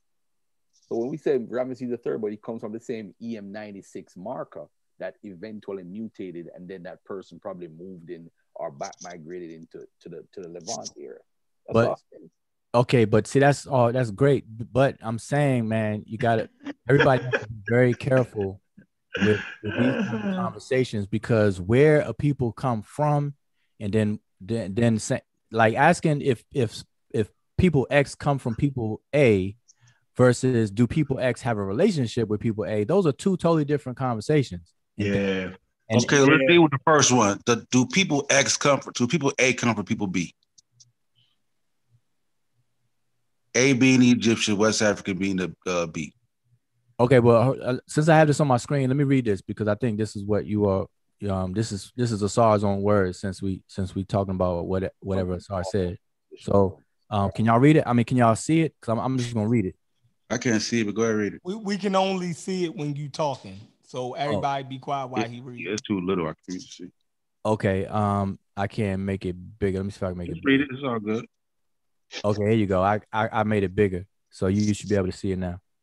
All right, so I'm just gonna read it. So it said, so it's Asar. Now this is from December 12th, 2019. So I'm not sure if this is the same argument you all talking about, but I'm just gonna read this one. It says, we have to be careful in how we frame arguments and not distort what is actually being claimed. I often hear people accuse those who choose to practice ancient Egyptian culture of claiming that they are direct descendants of the ancient Egyptians. I have yet to come across this claim from practitioners. What we have are individuals who recognize their connection to ancient Kemet as a result of the Egyptians being Africans and the cultural, linguistic, and genetic link to the rest of Africa. Studying or practicing the culture of ancient Kemet doesn't automatically neglect the honor, care, and concern for the cultures found on the west coast of Africa. African Americans come from all across the continent of Africa, from Senegal, Gambia, Ghana, Liberia, Nigeria, Benin, Mali, Ivory Coast, Cameroon, Congo, Angola, Gabon, Mozambique, and Madagascar. We have a variety of cultures to identify with. Now, should I read more? Yeah, because here I'm seeing Asar claim that African Americans have a bit of all of Africa in them. Yeah. I think Chef had the post. I think that's a different post. That same post, Chef? So the best thing to do is get Asar on here because you know. I think he might be busy. He's studying. Yeah, okay.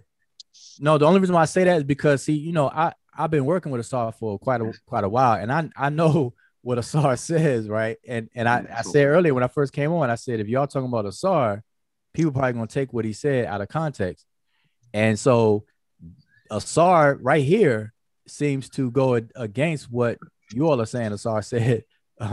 No, this is a new one. Last time he was on here with us in Garfield, he doubled down on it and he said he wanted all of the smoke. He was saying that. All right, hold on. No. All right, then if that's the case, then the only appropriate thing to do is get Asar on here. Right. Outside of that, we might as well leave Asar's claim alone because. Hold on, I'm gonna put the direct quote up. It was taken from the Facebook group. And all right, so why you do that? I don't know if you can still see my screen. Let me. Yeah, we can see it. Read the other paragraph real quick. He goes on to say, what studies continue to show is that what became ancient Kemet was the result of the migrations of peoples from Sudan and the Sahara, many who later became some of the populations in West Africa. The argument is that those Central Eastern and Southeastern population centers were the seed cultures that ultimately produced the ancient Egyptians. This is confirmed by the 12 tribes analysis of Hawass et al. 2012 DNA analysis of the few New Kingdom mummies. When the DNA tribes put in Hawass et al.'s numbers in the white Atnes haplogroup predictor, they determined that Ramses III had a Y chromosomal haplogroup of E1B1A that Garfield brought up, which is now known as EM2, basically, which is a sub-Saharan haplogroup. The Nisud BT pharaoh Ramses III of the 20th dynasty results is shown in the image below, blah, blah, blah. Of who he clusters closest to. Notice that he has a... see the image. Huh? Is that the image below? Let me see it. Yeah, I can't even find that DNA. I'm gonna scroll up. I'm gonna scroll up to the image and let me finish reading this part. Notice that he has affinities with the community in some of the very places that African Americans came from, especially the Southeast Africa, where my maternal haplogroup originates, talking about his. Note that you have people still named Rahmos in Zimbabwe and Mozambique. The attraction to Kemet is ancestral, and it is because of this Pan-African ancestral connection that we can still detect culture, language, rituals, and religion in these modern societies, which were recorded in ancient Kemet. Part of this is due to migrations and others due to these cultures being the seed cultures for what became Pharaonic Egyptian. So historical context is key. All this and more I discuss in Illusion Volume 2, etc. But here's the map he's talking about, if y'all can see that now.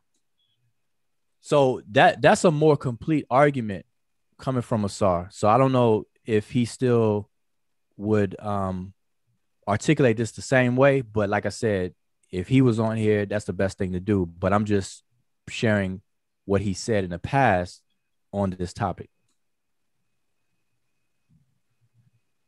And look, and Garfield, can y'all hold up? I can't even scroll up further. Even on this post, Garfield said Baba Heru and Mfundishi claim they're from Kemet. Yeah, that's an old study. I can't even find that no more though, yo. Garfield was on there saying that. Huh? What? That study?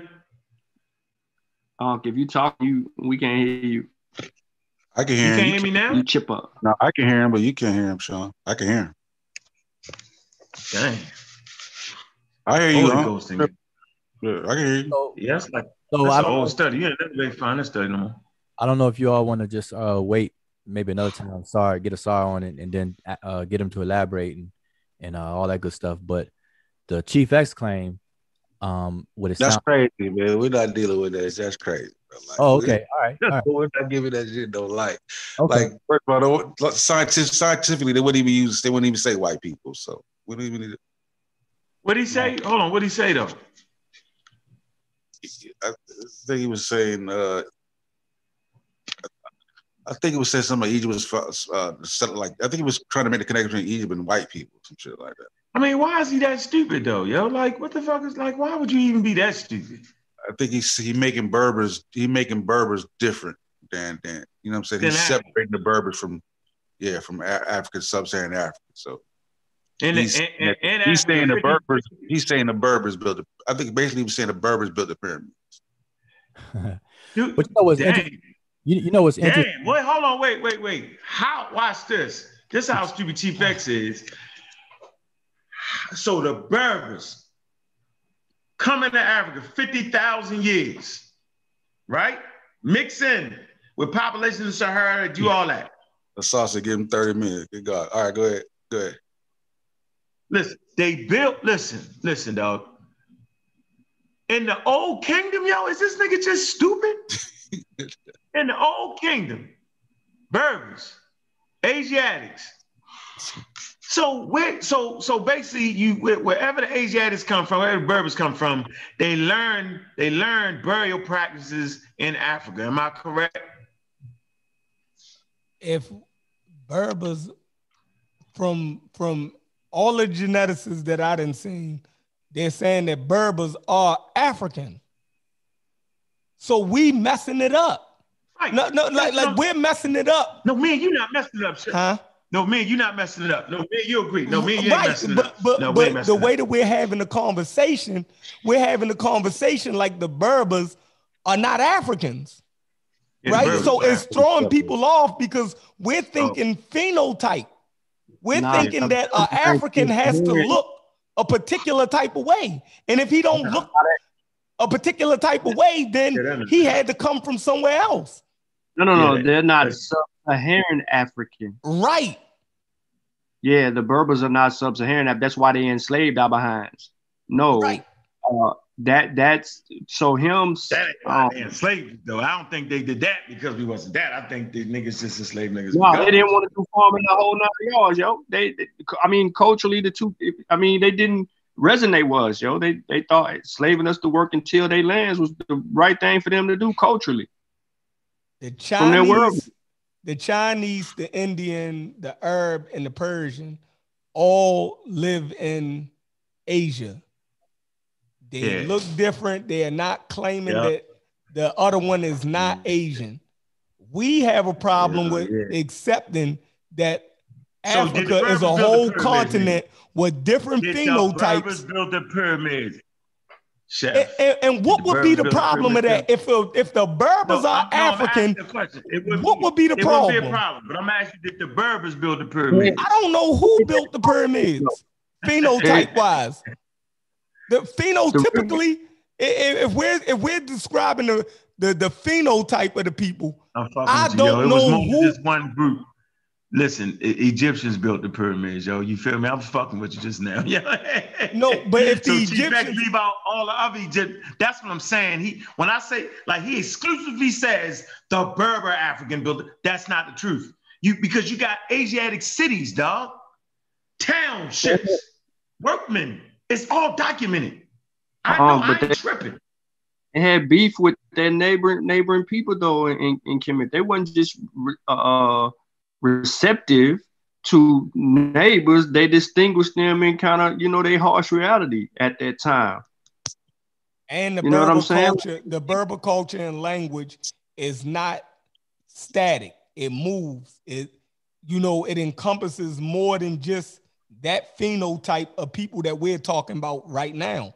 They sucked up everybody's culture too. It's people in the Sahel that look sub-Saharan or what we're called sub-Saharan African, that is people in Nigeria in the north who they know used to be Berber because of their language, right? They moved into the Sahel and below the Sahel, but we can tell that they come from,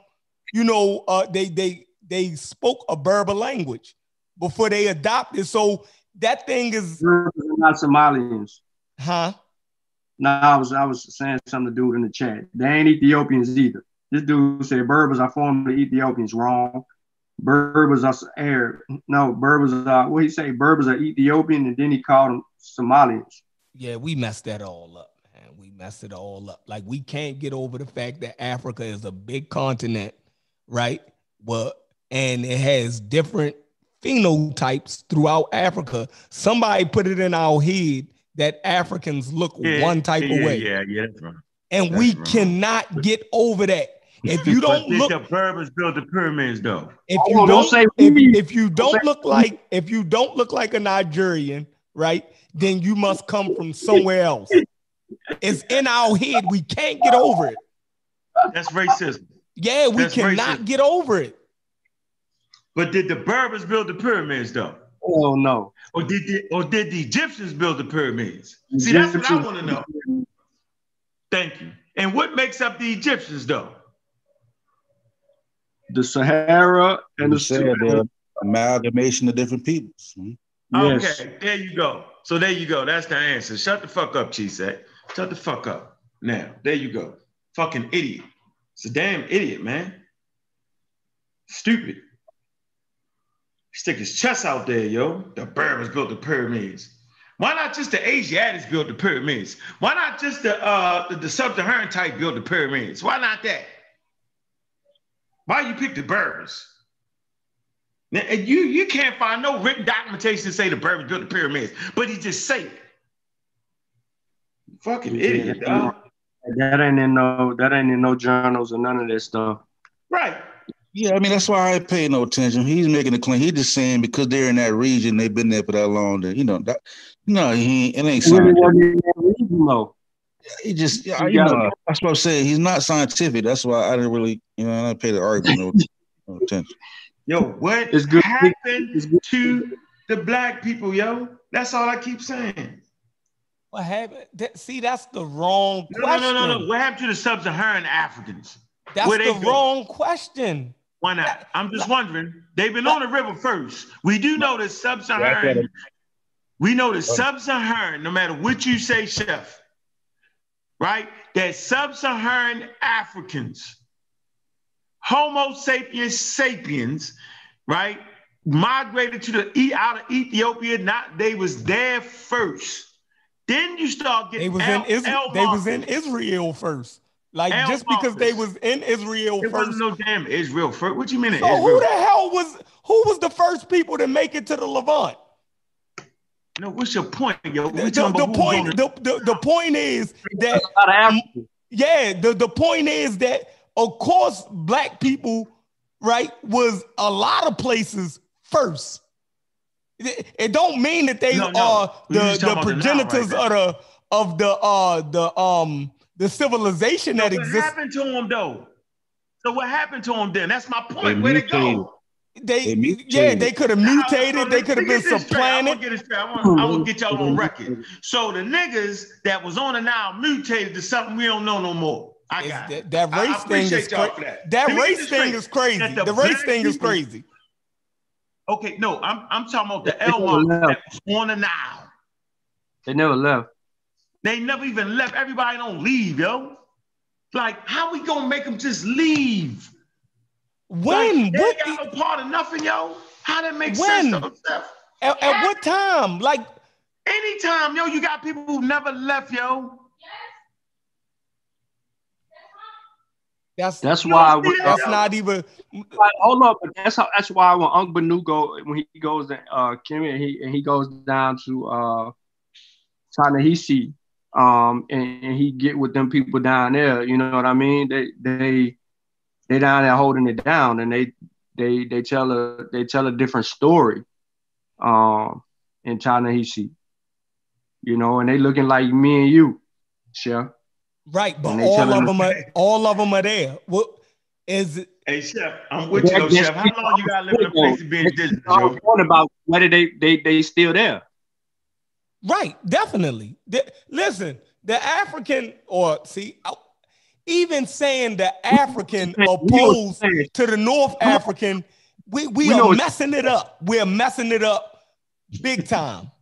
We know, but we know what you're saying though, Chef. When you say African, we know what we're using it as an identity. Yeah, but when we say African, I guarantee you, even in my mind, because I was taught in the same system as y'all. African to us means black.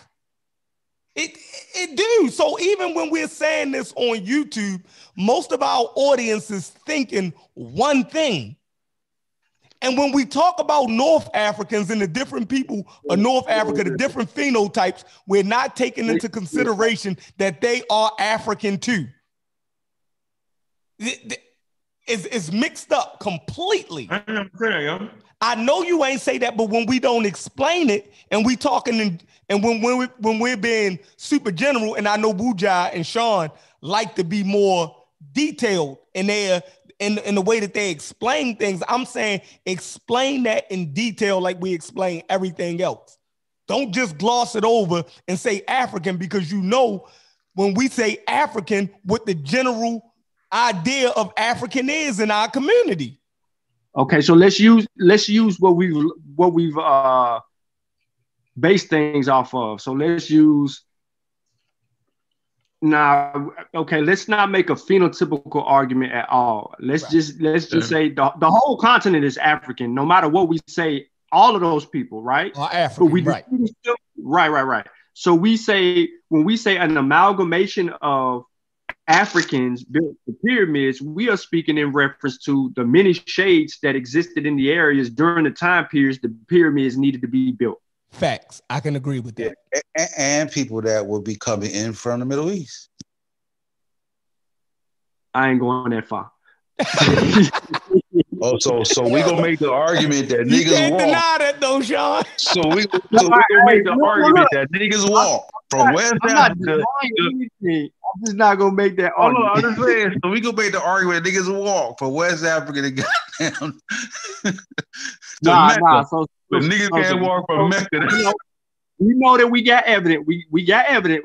I would be disingenuous. We got evidence, right? We have the archaeological evidence for a presence from people from the east in the area in a small pocket. Yeah. Right. We got evidence. Well, hold on. And I'm trying to admit it here. We even got evidence that the Remech adopted some of their gods, of course, into their cultures through the years. Yeah.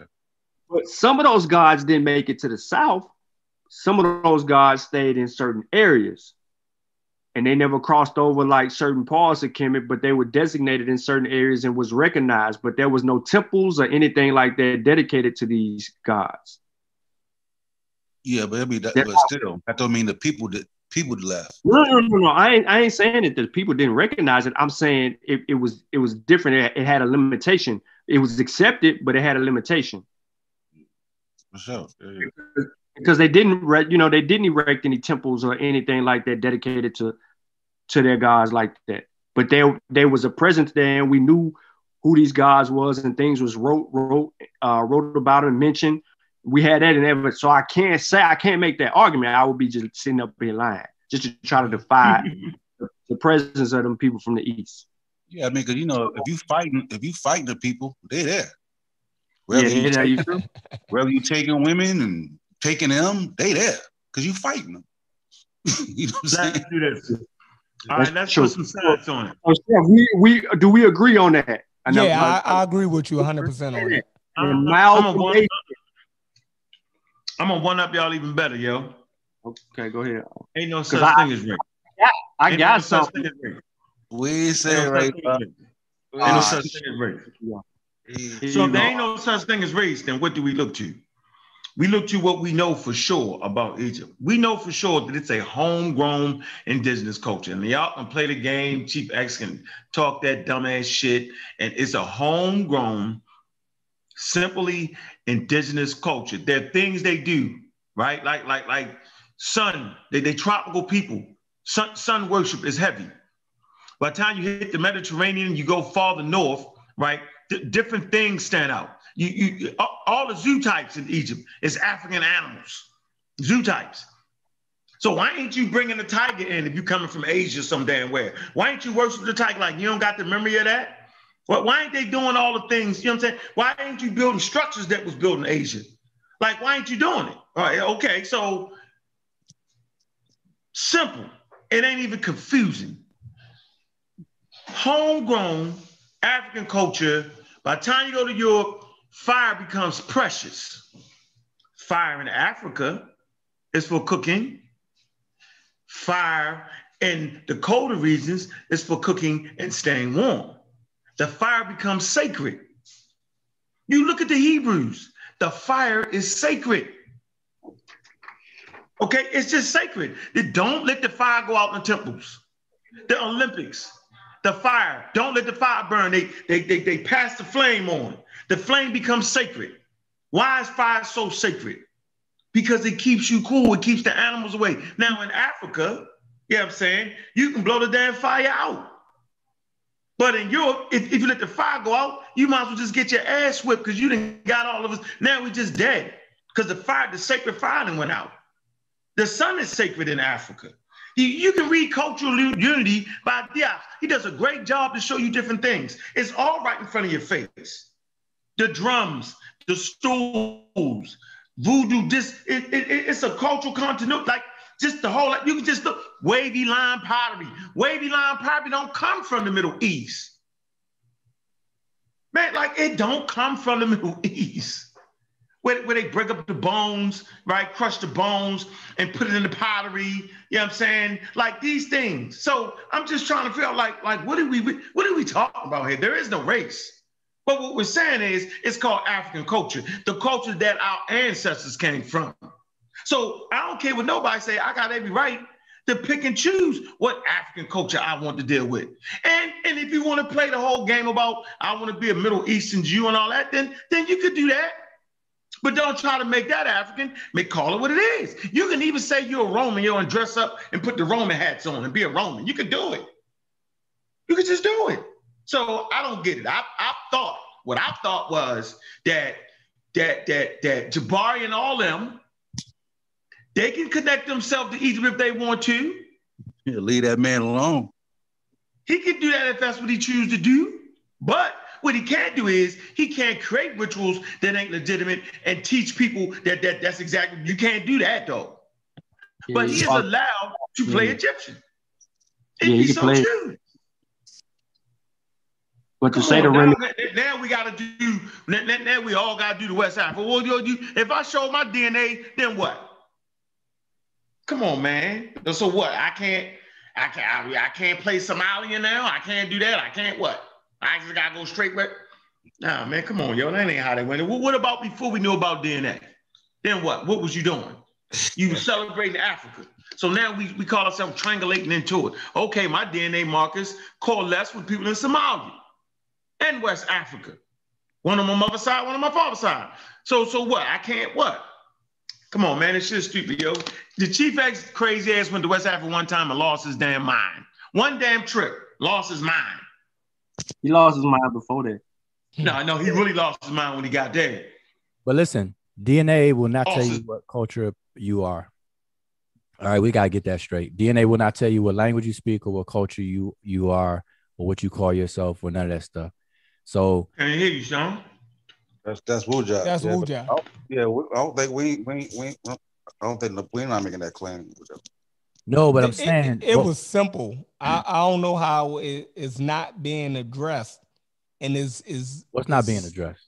That the claim was that African Americans are descendants of the ancient Egyptians. Yeah, I thought Asar was coming on to address. That's his claim.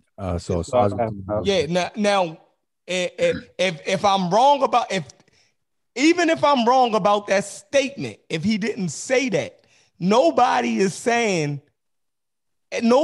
making a stance on that on this panel. Like nobody is saying. I'm on this panel, and so what I'm asking, I asked the question earlier. I said that the connection between African Americans here in America and the ancient Egyptians, we're trying to see if there is one or isn't one. He said descendant. All right, let's say I say it. Forget Asar. Okay, so I make the statement. So descendant African Americans are descendants of the ancient Egyptians. Right. My statement. Right. So how would y'all deal with that? Okay, so I'm saying, are you talking genetically? That's what I would ask you. And I asked that earlier when y'all said yes. I said, well, me personally, I have a shared ancestor with Ramses III. Now what? That don't make explain what that means. Shared ancestor. So I mean, genetically, everybody's African. So at some point, that wouldn't be right. Right. So we're starting to make distinction, even along the lines of genetics. We're starting to make distinction between groups. Right. So that's what I'm saying. So we're gonna go around and find out that the question is really kind of silly, because like that's what I said, culturally, because I'm saying African Americans are not even African. I don't care who you think you are on this panel. You're not even African. You're not West African. Are is a present tense verb. You are not West African. You are in America. That's a fact. And that's a fact. Can't nobody refute that. I will put money on that. No, on this panel. No, I don't argue that. I'm on this. I've been on that. I never say I'm African or West. So if I'm saying that, I'm saying African Americans are not Egyptians, are not ancient Egyptians. Now, descendancy, you get into genetics. Then the further back you go, that's why I'm saying you had to slow the conversation down. Are we descendants from West Africans? Are we descendants from West Africans? Yeah. Yeah, like me, I can speak for myself again. Mm-hmm. My DNA, I share most of my DNA is shared with present day West and Central West Africans. Okay. Now. But I am not a West African. All right, but you are descendant from West Africans, right? Yep. All right. Now, is there anywhere in your DNA that you are descendant from an ancient Egyptian? You can't use the Ramsey. Why not? Because it's saying that y'all have a common. Explain that again. Explain. Wait, but hold up. But okay. But see, to the Ramses, the way that you explain the same way that you understand that you are the descendant of West Africans. Explain the Ramses connection as simple as that. Okay. No, I cannot. Mm-hmm. Without first explaining that autosomal DNA test results or admixture results that you see percentages of, that everybody talks about percentage, only can go back 5 at the max 7 generations. Max. So everybody that's talking the percentage stuff is not going back that far. So when I bring up Ramses III, that's a different DNA story. That's paternal lineage. We're talking linear and lineage. Y chromosome. All right. And so that's something different. So that's the answer to the question. Are we connected or have anything to do with ancient Egyptians? It's not going back that far. So when I bring up Ramses III, I'm hearing No, so that would answer itself. So a connection can't be made genetically that way, because you can only go back 5,000, well, not even 5,000, like about 6-7 generations, and you got to deal with recombination. So so that kills the argument right there, as far as making a genetic connection about percentages wise. Yeah, I'm here now. I can speak for myself if anybody had any questions.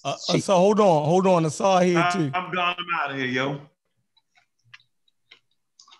Cause I ain't gonna do that but cuss the nigga out. Let me get out of here. Okay, so you guys want to lie on me? You don't want it from my mouth. Hold on, man. Hold on. Why you do that, though, Chef? Yo, why you do that, yo? Why you bring that sucker on here? Wait a minute. Don't get scared now. Don't get scared. Why you do that, though, Chef? I'm talking to Chef right now. Yo, I ain't even talking to you, yo. Chef, why you do that, yo? I'm here to speak for myself. Look. Why you do that, though, Chef? Because he was the center of the conversation. No, he wasn't. He was the center of your conversation, yo. I never made that time. I can speak for myself. No, you can't. You're a fucking idiot. You cannot speak for yourself. I can speak for myself. Don't get scared. No, you can't. And you know it was gonna be fire, yo. You know it wasn't gonna be no congenial. I thought you guys were adults. Aren't you adults? Can't you guys have an adult conversation? No, check this out, Chief. Check this out, bro. Can you have an adult conversation? Don't play the adult role on me now. Do not play the adult role on me now. It's always an adult conversation with me when I come on. No, it's not. No, it's not. Yes, it is, because you're insulting me now, and I haven't insulted you. You're turning it into something else. Not me. Man, because I asked Chef not to bring that nigga on here. I'm here. Can I speak for myself? Anyway, people are asking what my claim is. You nothing, Chef. Let me tell the people what my claim is. And let's get it out so we won't be lying on each other. Y'all listening? Go ahead. Okay. My claim is the same claim you made. Next time, Chef, before you do that, yo, let me know ahead of time, bro. Oh my God. I reserve the right on who the fuck I want to talk to, I don't want to talk to, bro. You're looking scared right now. Relax. Nah, nigga, I ain't even talking to you right now.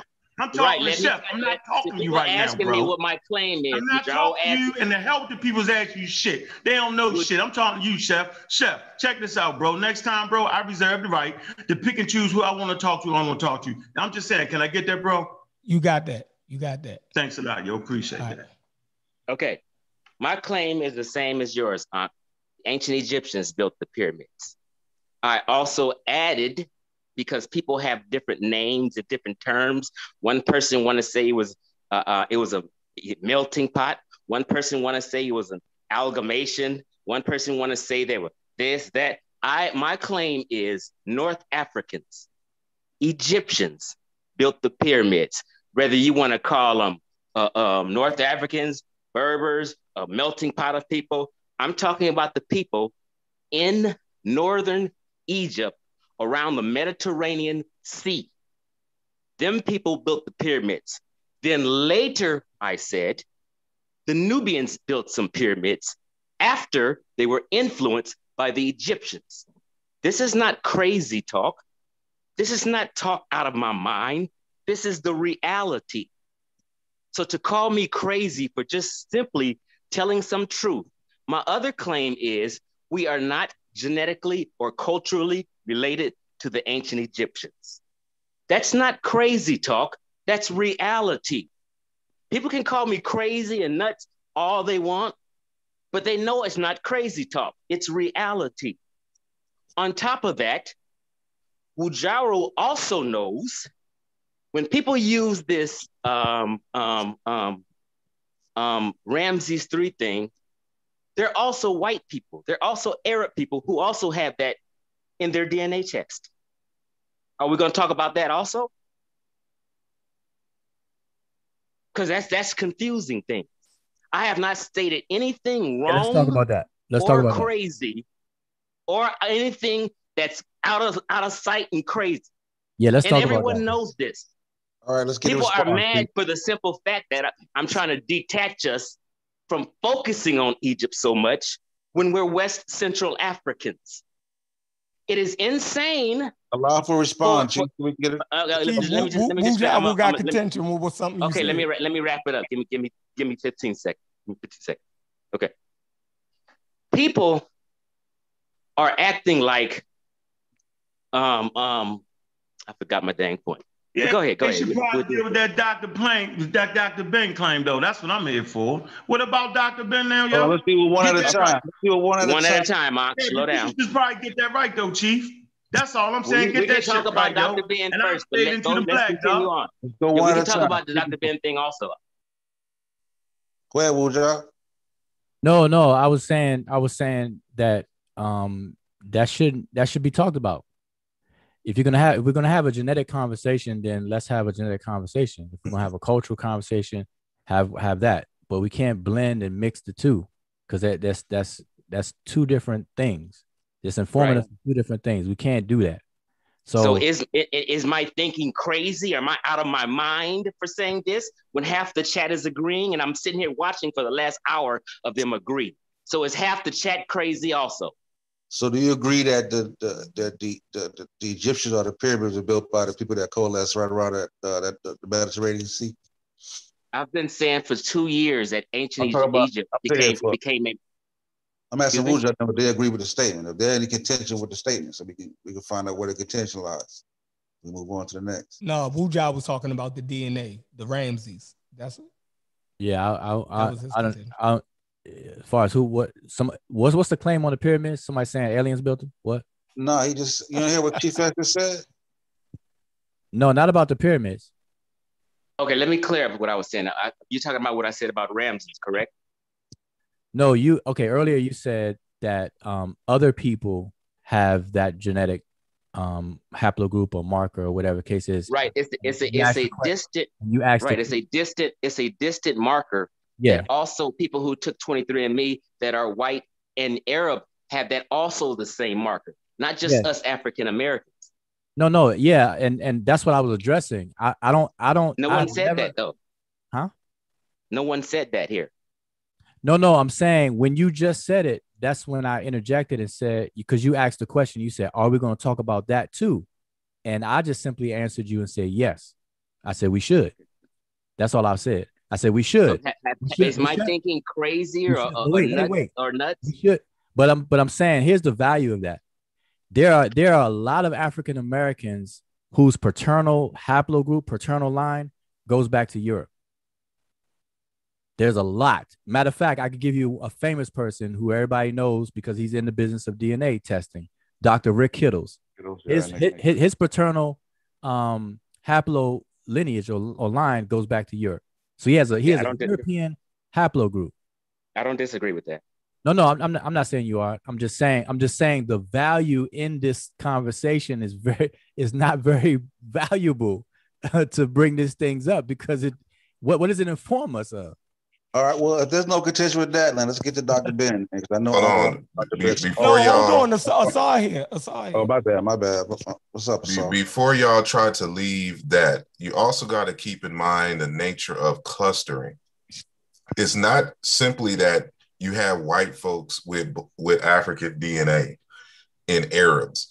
We know that these Africans have been going and settling and making colonies in the Middle East since pre-dynastic times. So it's not surprising that people who we would call today, Arabs and white folks, have that haplogroup. The reason why it's significant in the study is because the bulk of the haplogroups in terms of where these people are populated are in the same areas in which African Americans are derived from. And so people keep forgetting that African Americans, and I can pull up my DNA to demonstrate this, also come from Southeast Africa. And when you looked at that map that was posted by me, that Wujawu showed earlier, you see where the clustering happens. It happens in Southern Africa. It happens in South, where the Great Lakes region is, and also in the center dead where it's Cameroon and things of this nature. This is important because, for example, when you, like Jean-Claude Mbole, he has a parent that is a native Songo speaker and of heritage. And he also has a parent, I think it's his father, is from the Azande people. The Azande people don't originate in Central Africa. They originate in the Sudan. They migrated. And this is before cars. This is before trains and things of this nature. They migrated. So when you see, for example, those clusters there, like in the Central African Republic and Cameroon and stuff to this nature, it makes sense knowing the history and things of folks. So just looking at like DNA studies without historical and archaeological information distorts the conversation, and we talking in circles because we'll be making points as Wujawa was just making that are non-points whatsoever. I have a paternal haplogroup that originates in Europe, but there's no way in the world you would look at me and say that this person is a European. And so, you know, we always got to keep the conversation in context. And I just wanted to state that for the moment. Yeah, so let me just also clarify something, what I'm saying also. So for instance, when Wujawa was asked, do we have a genetic and cultural connection to Egypt? Wujawa used Ramses marker as his connection. So my point is also other races can use Ramses also as their marker. So we just cancel that on out. And we need to stop using we can't Ramses. because as I stated I don't mean it in that. I don't mean cancel out in that sense. What I'm saying is, if you're saying if we're saying we have a genetic connection to Egypt because of some very distant marker with Ramses, and other people also have this very distant marker with Ramses, then everybody's from ancient has a genetic. No. Let me just respond to that real quick. So you may have missed this. So when you're doing the haplogroups, for example, you're gonna find people in other areas that will connect and their lineage to a certain haplogroup. But what Asar just brought up, you have to look at clustering. You have to look at the majority. And so I have on the screen right now the map that I showed earlier, where, and I'm sure if you took 23andMe or some other companies' DNA testing, they're going to show you your DNA matches in a sense of colors, and how dense the color is how much it clusters versus how shallow it is. So yeah, you'll find people with these haplogroups and things, but if you don't have the full story, you're not going to be able to make sense of how a group of people will cluster with that haplogroup in a dense population. Because when you're talking about genetics, you have to talk about population of people, not individuals. So I do not descend from Ramses III, but I share paternal lineage, the same paternal lineage as him. And that's a totally different statement. So I don't descend from him, but I share the same paternal lineage as he does. And so Egypt itself is an amalgamation from people from the Sudan area and the Sahara. And so if these people, if he's included in that group, then and on the map, you see these yellow circles where this haplogroup is more dense, then it's going to make more sense that, yeah, you're going to have these odds and ends of other people having it, but this is where it's dense at. And these are the areas, especially on the left in West Africa, that Central West Africa right there, that area, what country is that? Cameroon? That's where a lot of people were kidnapped and taken from. Do you agree with that as far as that area? Yes. Okay, so you can't rule that out in terms of the connection. So you can't say that just because a few white people or whatever, racially white people, have the same paternal lineage, then everybody does. No, I'm not ruling it out per se, but to me personally, it's so distant. It's a stretch to me when people use that. Well, I'm saying, but see, that's why I said earlier before, when I first came on, is that this conversation is really a multi-layered conversation, and you have to know where you are in the conversation to really have a meaningful conversation on a level of genetics, ethnicity, culture, or whatever the case is, and not to blur the lines. And in each layer, you have to inform yourself of all the information that's pertinent to that layer. So people are not using the E1B1A in isolation all by itself. it's about okay, where is that haplogroup and what people are known for it to be clustered, and where is that? And were those people part of the people that were kidnapped and taken in the transatlantic slave trade that could have a connection with African Americans or not? Right. And also Dr. Keita also states that there's marker that connects North Africans and Sub-Saharan Africans. If you want to go, we really want to go back that far. Well, I mean, there's gradients. There's gradients. It's not. There's no definitive line where a certain DNA markers will have to stop. Like it can't penetrate a force shield or something. So you have intermixing, and you have convergences. You have people that are mixing. So I don't. So yeah, I just came on to basically kind of clarify who I said built the pyramids. But who said that the Egyptians didn't build the pyramids? I don't know who said that. That's something that people made up to lie on me about. Oh no, I heard you say. I thought you said Berbers. So like I said, you said no. Let me say it again. I heard you already made a statement. Okay. That's why. So we can clear up. So that's already cleared up. Okay. So somebody needs to apologize. So I don't. Okay, well, if you didn't say Berbers, I thought you said Berbers also, though, right? No. Let me just. That's what I said. Let me just repeat what I said. You did say. You said. Let me repeat what I said so we can all be clear right now. No. We'll tell you what. No. If you didn't say Berbers, I apologize. Let's cease it then. If I can't repeat what I said to I already apologize. If you didn't say Berbers, you didn't say Berbers. Let's move on. I said whatever people want to call them. I'm talking about North Africans and Egyptians. Okay, so now let's clear up the area. I threw a bunch of terms out there for whatever fits whatever. All right, good. All right, so now let's clear up the term. You said Dr. Ben was a cult leader. So let's go ahead and address that so we can kind of see. Wait. Okay, hold on. Before the Dr. Ben piece, I just want to listen. You know, I can appreciate this kind of conversation, but man, it has to be slowed down further. You can't say North Africans did whatever. That's like too broad and vague. Like, you know how big North Africa is. Ethiopians are North Africans. Okay, so let me clarify again. That's what I was trying to do before he didn't want me to clarify. I'm just throwing it out there because people go by different names and terms. Everyone's not specific. My point is the Egyptians built the pyramids. More specifically, North Africans. Well, no, that you're going backwards. Wait. So hold up. I get what you mean, but you actually went in reverse.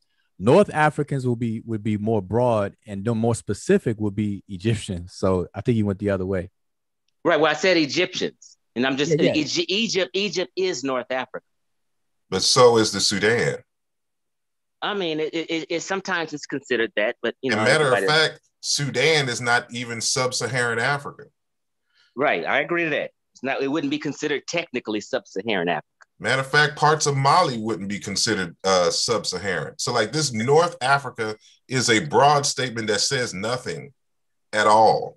It's a vague concept to really try to, these are terms that certain people in academia try to use to separate and keep this racial thing going when it comes to. I think you're trying to make it too broad to include us.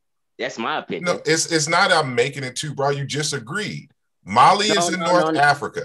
Sudan is in North Africa. What? No. Libya is in North Africa. Is it not? I didn't totally agree to that, Asar. You did agree. It's no. See, they try to do like sub-Saharan Africa. So you can understand. They try to say sub-Saharan Africa. Pull up if Bujabu. Let me clarify so you can understand what I mean. My point is, Sudan technically can be considered North Africa. It's not no technically. Hold on. Let me finish what I'm saying. Let me finish what I'm saying. My point is, when people are talking history and cultures, they don't throw that in as part of North Africa. When you look up what is North Africa, usually Sudan is not listed. Although I somewhat agree with you is all I'm saying.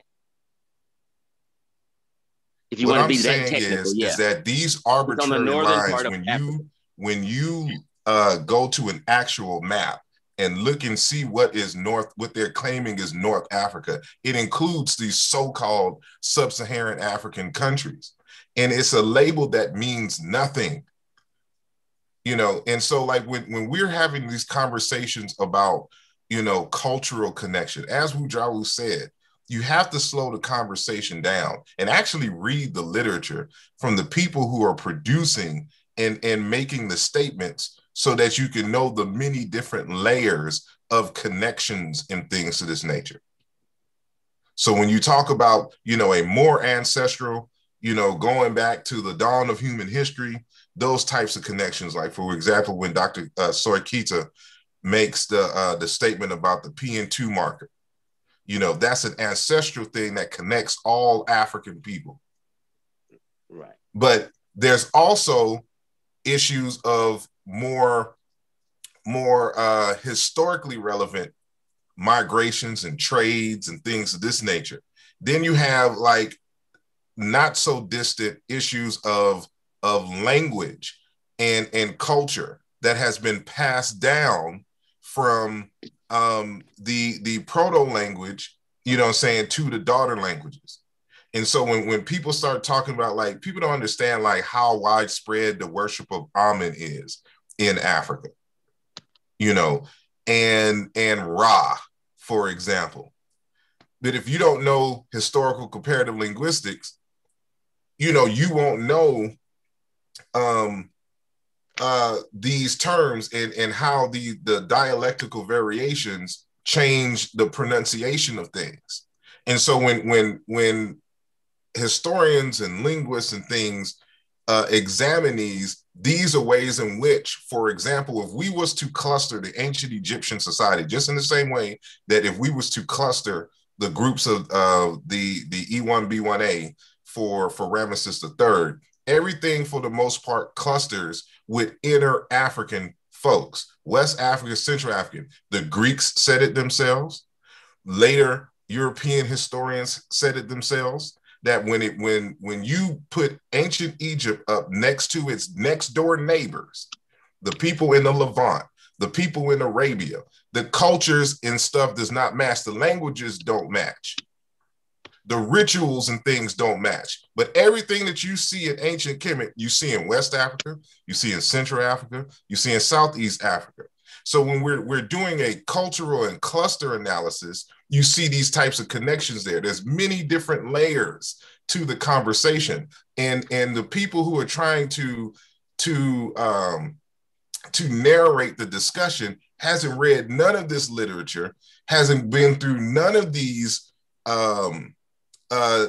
deep DNA studies or language studies, and don't understand what it is that they're listening to, and just having just willy-nilly conversations everywhere and just making up claims, you know. And so this is the most frustrating thing about having this conversation. You know, most people don't even read French. And if you would read French, you would find these like primary observations and things and testimonies from like French colonialists in places like Senegal and stuff to this nature, or the recordings of their oral histories and things of this nature, where they're talking about migrations from Egypt. There's no Egyptology at this time in these parts of West Africa. There was no influence from people trying to get into a glorious past. And so it's just irritating that people don't want to just sit down and read and study, but we have these deep conversations that require you to read a lot of literature. Now, okay, guys. Okay, sorry. Jesus Christ. Okay, everybody in the chat, most people in the chat, most people on the panel, we all read and study and research. Let's just be honest for a second. You know what I mean? So my point is, African Americans are not descendants of ancient Egyptians. All the other stuff, people. Okay, well, I don't think so. You think so? Well, let's see the argument. That's what we were waiting on. So go ahead and make the argument. This would it come to rubber meet the road. Yeah, let's get it, baby. Shoot. Hey, you know, I don't understand what the confusion is, since we've had this conversation 100 times on this show already. We're not convinced at all. Otherwise, we're not gonna be able to hear you say and things of that nature, man. That's why we brought you on. This is exactly what I said before, and I'm gonna say it again. I got North Africa map on my screen, just so everybody know, and Sudan is part of North Africa. Just want everybody to understand that. All right, cool. Yep. It was built by North Africans, Ethiopians. Now,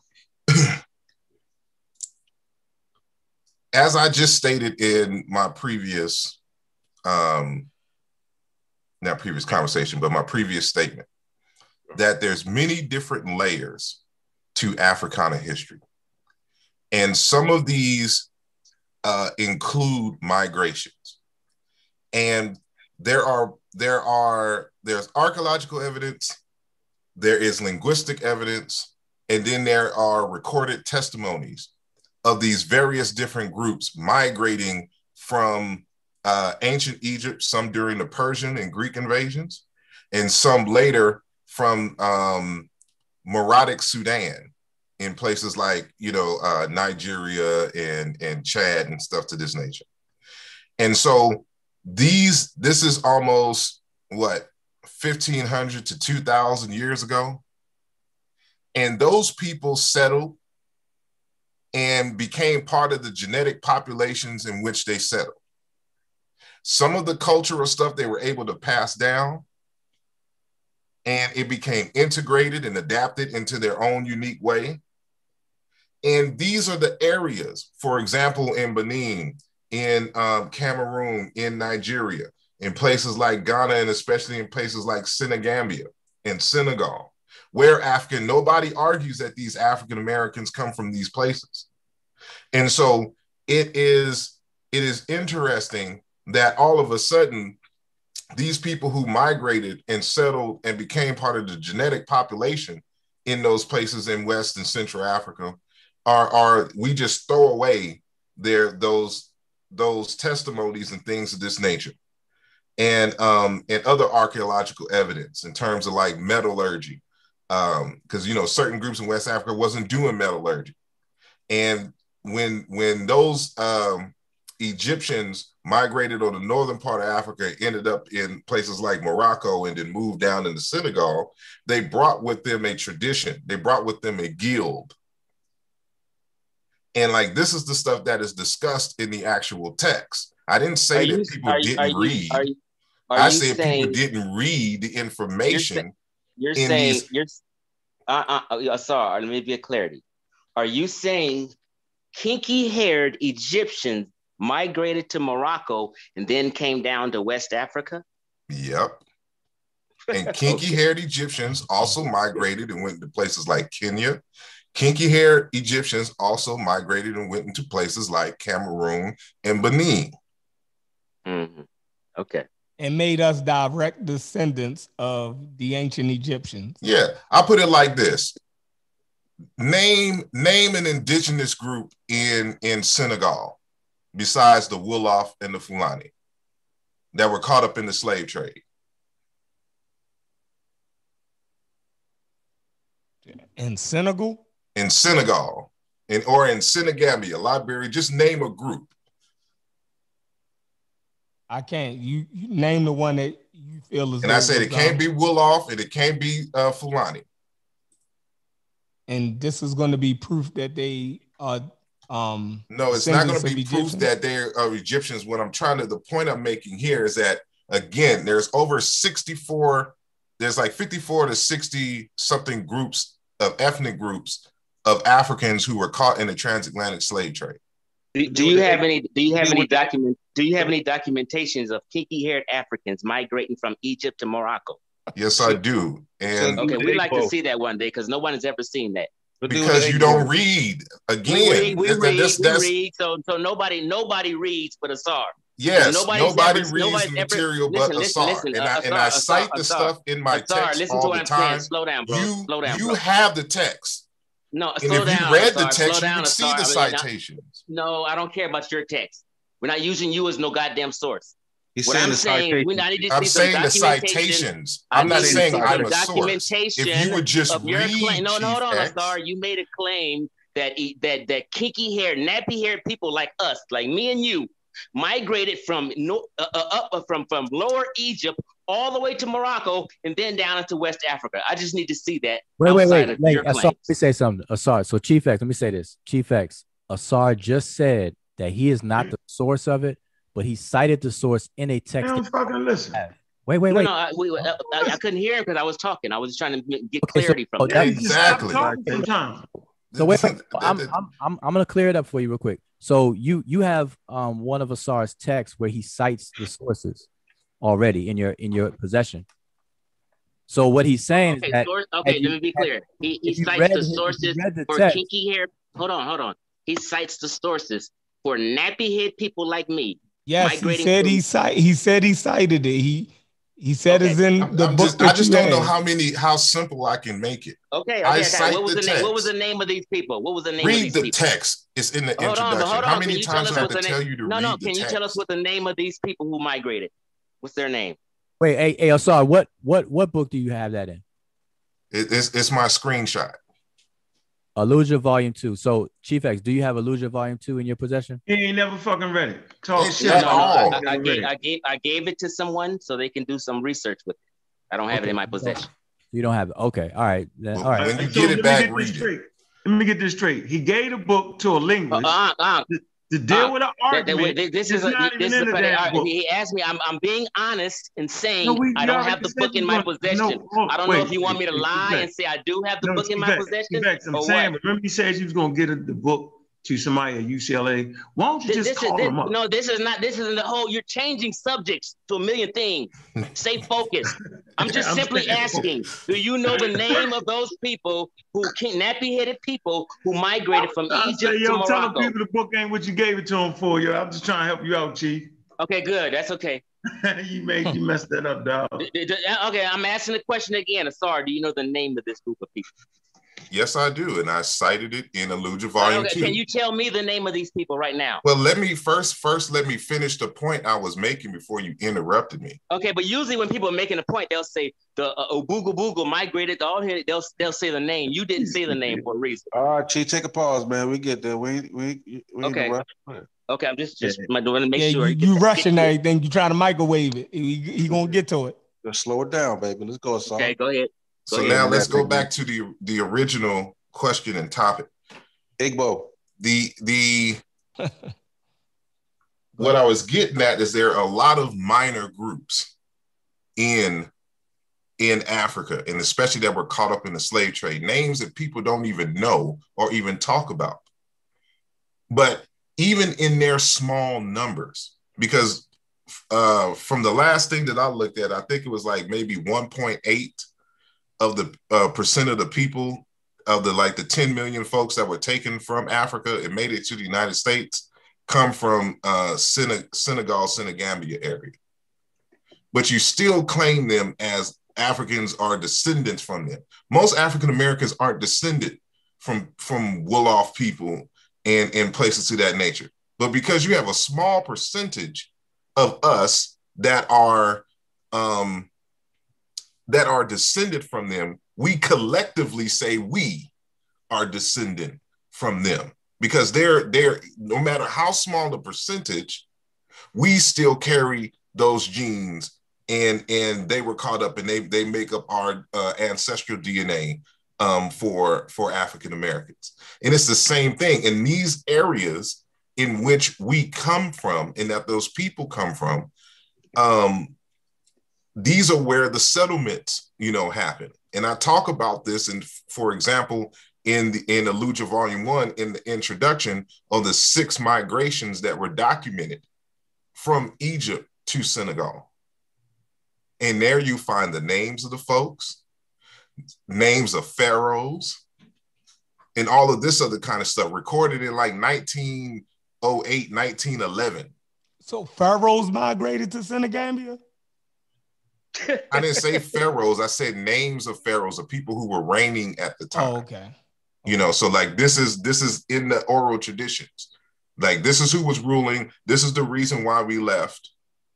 Da da da da da. All of this is documented, but it's in French, and so I had to translate certain arguments from the French into English.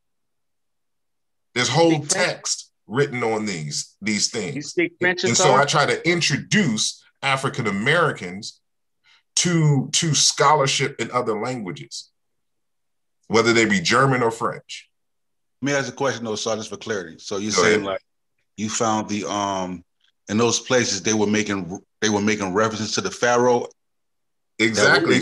And they were saying this is why they fled. Yes. And some of them, like the first migrations, I think was a result of Persian invasions and the hardships under the Persians. And that stayed with them even to the modern time.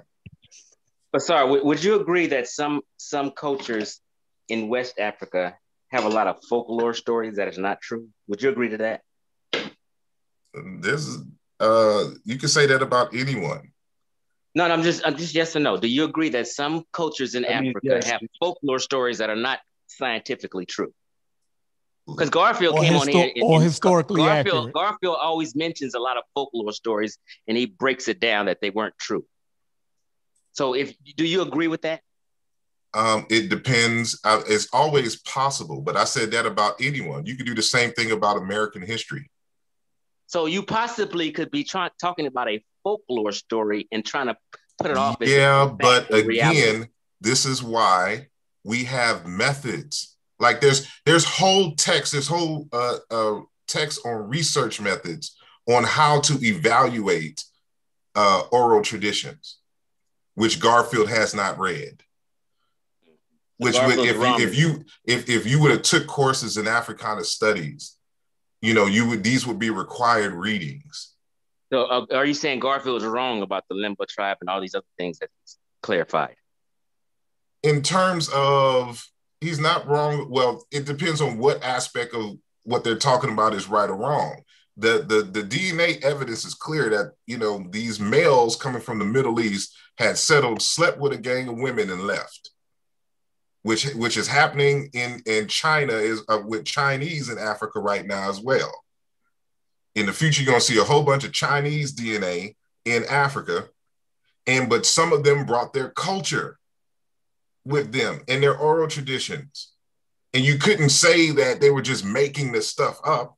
Well, I can say that. I don't think it's true, and I disagree, along with probably 90%. You can't disagree because you haven't examined the evidence. No, it doesn't. Right now, this is what you say, Chief X. I can disagree, just like you guys can disagree with me. You guys can disagree with me. I can disagree with you. When you don't know something that I don't know. Slow down for a second. You can't talk the whole entire show. It's okay for me to say. I'm not talking the whole entire show. Hold on, Asar. First of all, it's okay for me to say I disagree, and that it sounds crazy to me. I don't believe it. It sounds far-fetched. And this isn't a religion, and this isn't about your belief. It sounds far-fetched, and it sounds like folklore, okay? And that's why I asked you, do you have this documentation? Let me jump in, man. Hold on, but before you say that, I just want to make this statement clear. When you don't know something and you haven't examined evidence, you don't have an opinion. Yeah, all you can say at this point, Chief X, let me speak. I'll let you speak. You're not going to tell. You're not going to keep telling people they don't have an opinion. You're not going to keep telling people that they're dumb because they don't know linguistics. You're not going to keep telling people because they can't read French. They don't know shit. You're not going to keep. You're not going to say you do that. Chill out, man. Chill out. Chief X is in his feelings because he knows what I'm about to say. Why don't you tell? Asar's been talking for 30 minutes nonstop. Brother, it's a family show, man. He's part of the family, man. That's what he do, bro. And that's okay, but every time I want to get a word in, look, I'm not going to continue. Brother, I was talking and stop. Like right Chief now, Chief X. No, I was talking and you just I don't want to say interrupted nothing, but I'm me. just saying it Chief sounds X, like you interrupted me. Somebody mute Chief X's mic. God damn. No, goddamn. As I was saying, when you don't know something and you haven't examined evidence for anything, you don't have an opinion. Right. The best that you can say is, this is exactly what somebody mute his damn mic. Gee, chill out, bro. Damn. I swear, these beta males always come and try to interrupt and talk. No, you're trying to give a goddamn whole damn lecture and won't let nobody get a word in the side. Like that, Chief. Chill out with all that, bro. Yeah. Like you gotta cut that short, man. I've never seen a grown man. No. You guys playing this game. This nigga gonna call me a beta male, and he's low key trying to insult me. Nigga, fuck you, nigga. I wouldn't give a damn what. Man, see what I'm saying, yo? See, that's why you bring that bitch ass nigga on here, yo. No, you bitch ass nigga. Don't call me no goddamn beta male. And we can't read because we don't know French. Come on, y'all. Yo, all right, chill. You, chill. Nigga. Who you talking to? Chill. Hey, Chief, chill. Put him in the bosom. Look, chill. Everybody chill. Everybody chill. Okay, well, when he gets to calling people beta male, tell him to chill. Look, everybody chill. Hold on for a minute, Chef. Check this out, man. I don't appreciate, check this out. Me and you have these conversations all the time. And you'll say something. You say, did you read that book yet? I'll be like, nah, I ain't checked it out yet. So I don't have an opinion on a book I haven't read. If I give you a source of some books, you're like, I ain't seen that yet. You know what I'm saying? You don't say you got an opinion on that. It's not hard. No, I haven't read that yet, Unc. I ain't read that yet, Chef. Asar, I ain't read that yet. Wuja, I ain't read that yet, bro. Wuja say, yo, no, where'd you get that anthropology? I haven't read that yet. No one has an opinion on literature that they have not wrote. It's simple. These are the rules that we work by. And this is why Chief X is always on the outside looking in, because he refused. Dude, Wikipedia ain't that slick, dog. We start with wiki and end in journals. I got my own DNA test. What you gonna do with me, dude? My shit say 73%. Let me just finish my point. My shit say 73%. But how you jump in? And I was trying to get a point in. No, it don't work like that. Azar was talking, and I was trying to get a point in, and here go you jumping in. Don't nobody care about your point, nigga. You won't let him finish. You're not gonna bully me. No one We can cares just shut about down your there. opinion. You're not gonna bully me. I'm gonna do you like this. I'm gonna show you how. I'm gonna show you how. And this can't be going. Yeah. Okay. I'm okay. Let me just say something because I'm okay. Let me just say this. Let me say this real quick. Chief X. Wuja, how can you have an opinion on something you haven't read, yo? Please explain that to me, yo. Okay. Can you explain this to this idiot? There is no opinion on something you have not read. It's called a literature review. I'm tired of being nice with this dude. He's fucking bananas. Everybody knows I got the solution. Listen, I know that, but he was almost to the point. You bananas. You bananas. Look, I got the solution. So this is the solution is not have this bitch ass nigga on here. No. See, that's what I'm saying. When you call me bitch ass, a star call me beta, and I'm supposed to be quiet. Fuck you, nigga. You nigga, fuck you, motherfucker. I am trying to be the voice of reason. So listen. I have the solution. Wait. Here's the solution. Wait. Here's the solution.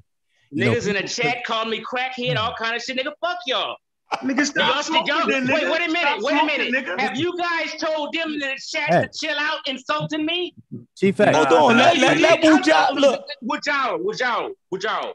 Have these people in the chat been insulting me all night? Did anyone tell them to chill out? Hold on.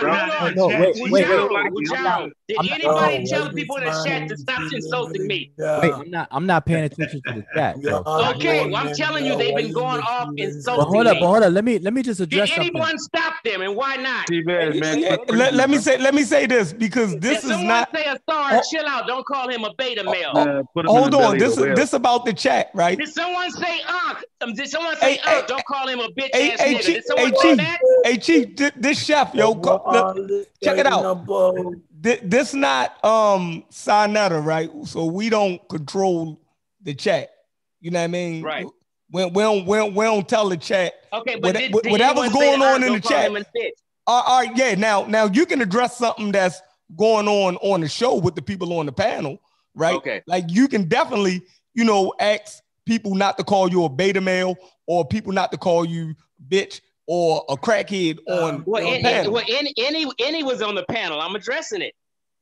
Hey, but he not on the show right now. We're talking. Okay. We're trying to have a civil conversation. Well, just let it be known. Just let it be known that everybody's been insulting Chief X all day, even people on the panel. Let's not play dumb. Okay, but let me. You shouldn't have came on then. I shouldn't hit that link. I want to get this out. Let me just get this out real quick. So listen, people do it all the time. I experienced it all the time.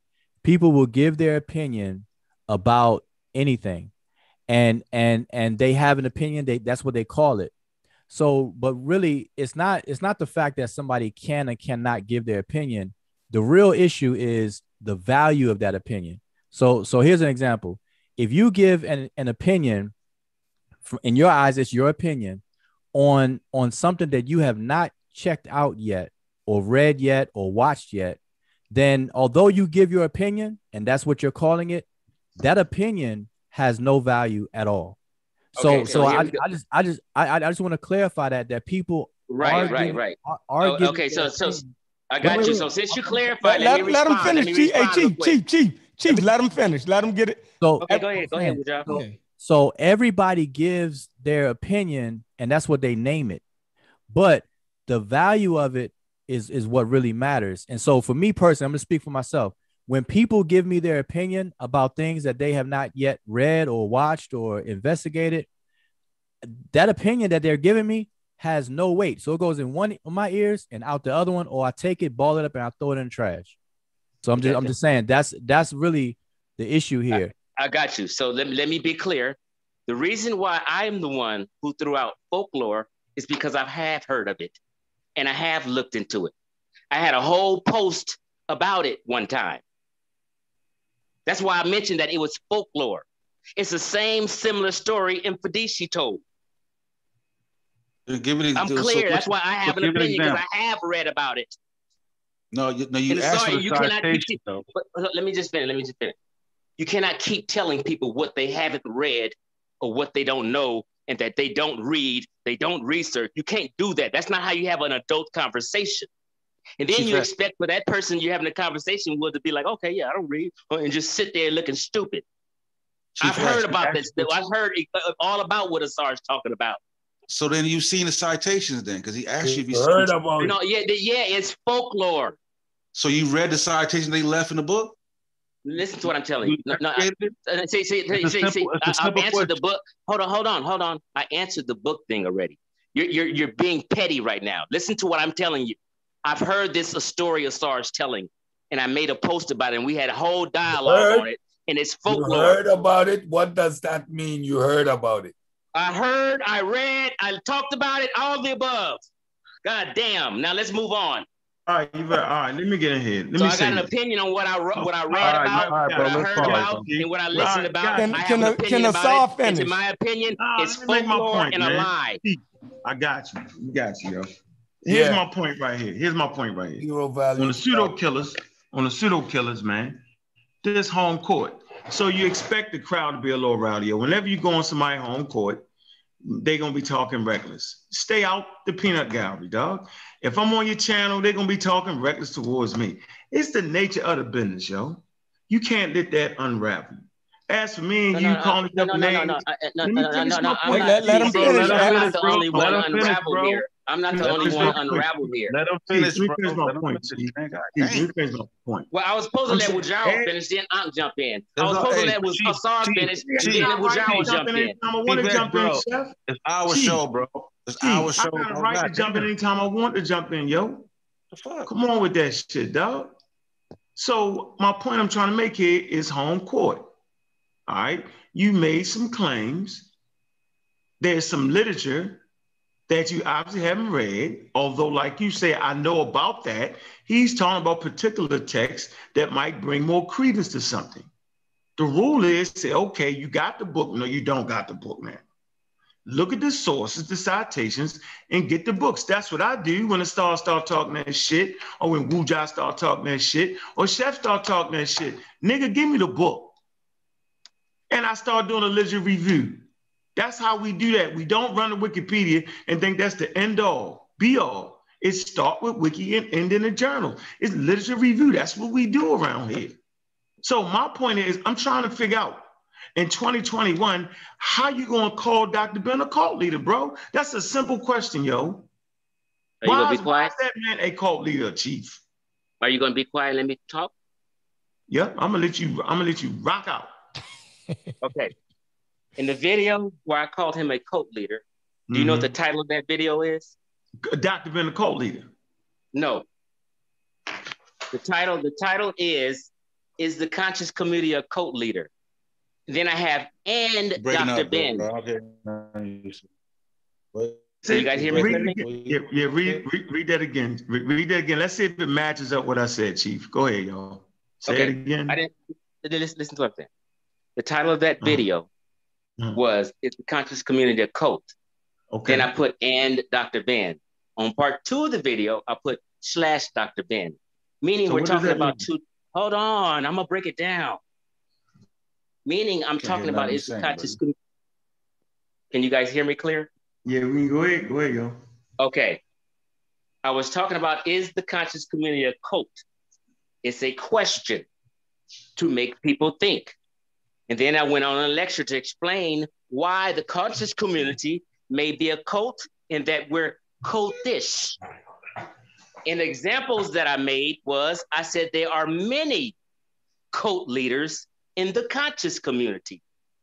Dr. York was a cult leader in the conscious community. Dr. Sebi is a cult leader in the conscious community. I said Sebi also. Nobody mentioned Sebi. Everybody just focus on Dr. Ben. Because he is a cult leader. I mean, hold on. I mentioned about 5 different people. Okay. I mentioned Queen Afua. I mentioned everyone who had an influence, a heavy influence on the conscious community. Okay. This is not crazy talk. Dr. Ben had oh my goodness. Dr. Ben had a heavy influence on the conscious community. Okay. Dr. Ben told the conscious community, he told Black Americans that we are the ancient Egyptians and we descend from them. And I have him on video saying it. Okay. Everyone believed that. That's why we took on Kemetic names. That's why I call myself the God Best reincarnated. That's why I got Egyptian tattoos. I believed Ashwar Kwesi, Dr. Ben, and all these so-called master teachers, and come to find out later, I was wrong about a lot of stuff. Come to find out from this discussion tonight, we are not descendants of the ancient Egyptians. I'm American. So he was a cult-like figure in a sense. Yes, I said that. I don't backpedal. And that was my context. Okay, we heard you. Okay, we got you, buddy. We got you, buddy. So let's get your crazy ass up out of here with that statement. First of all, Dr. Ben named all people in Africa Negroes.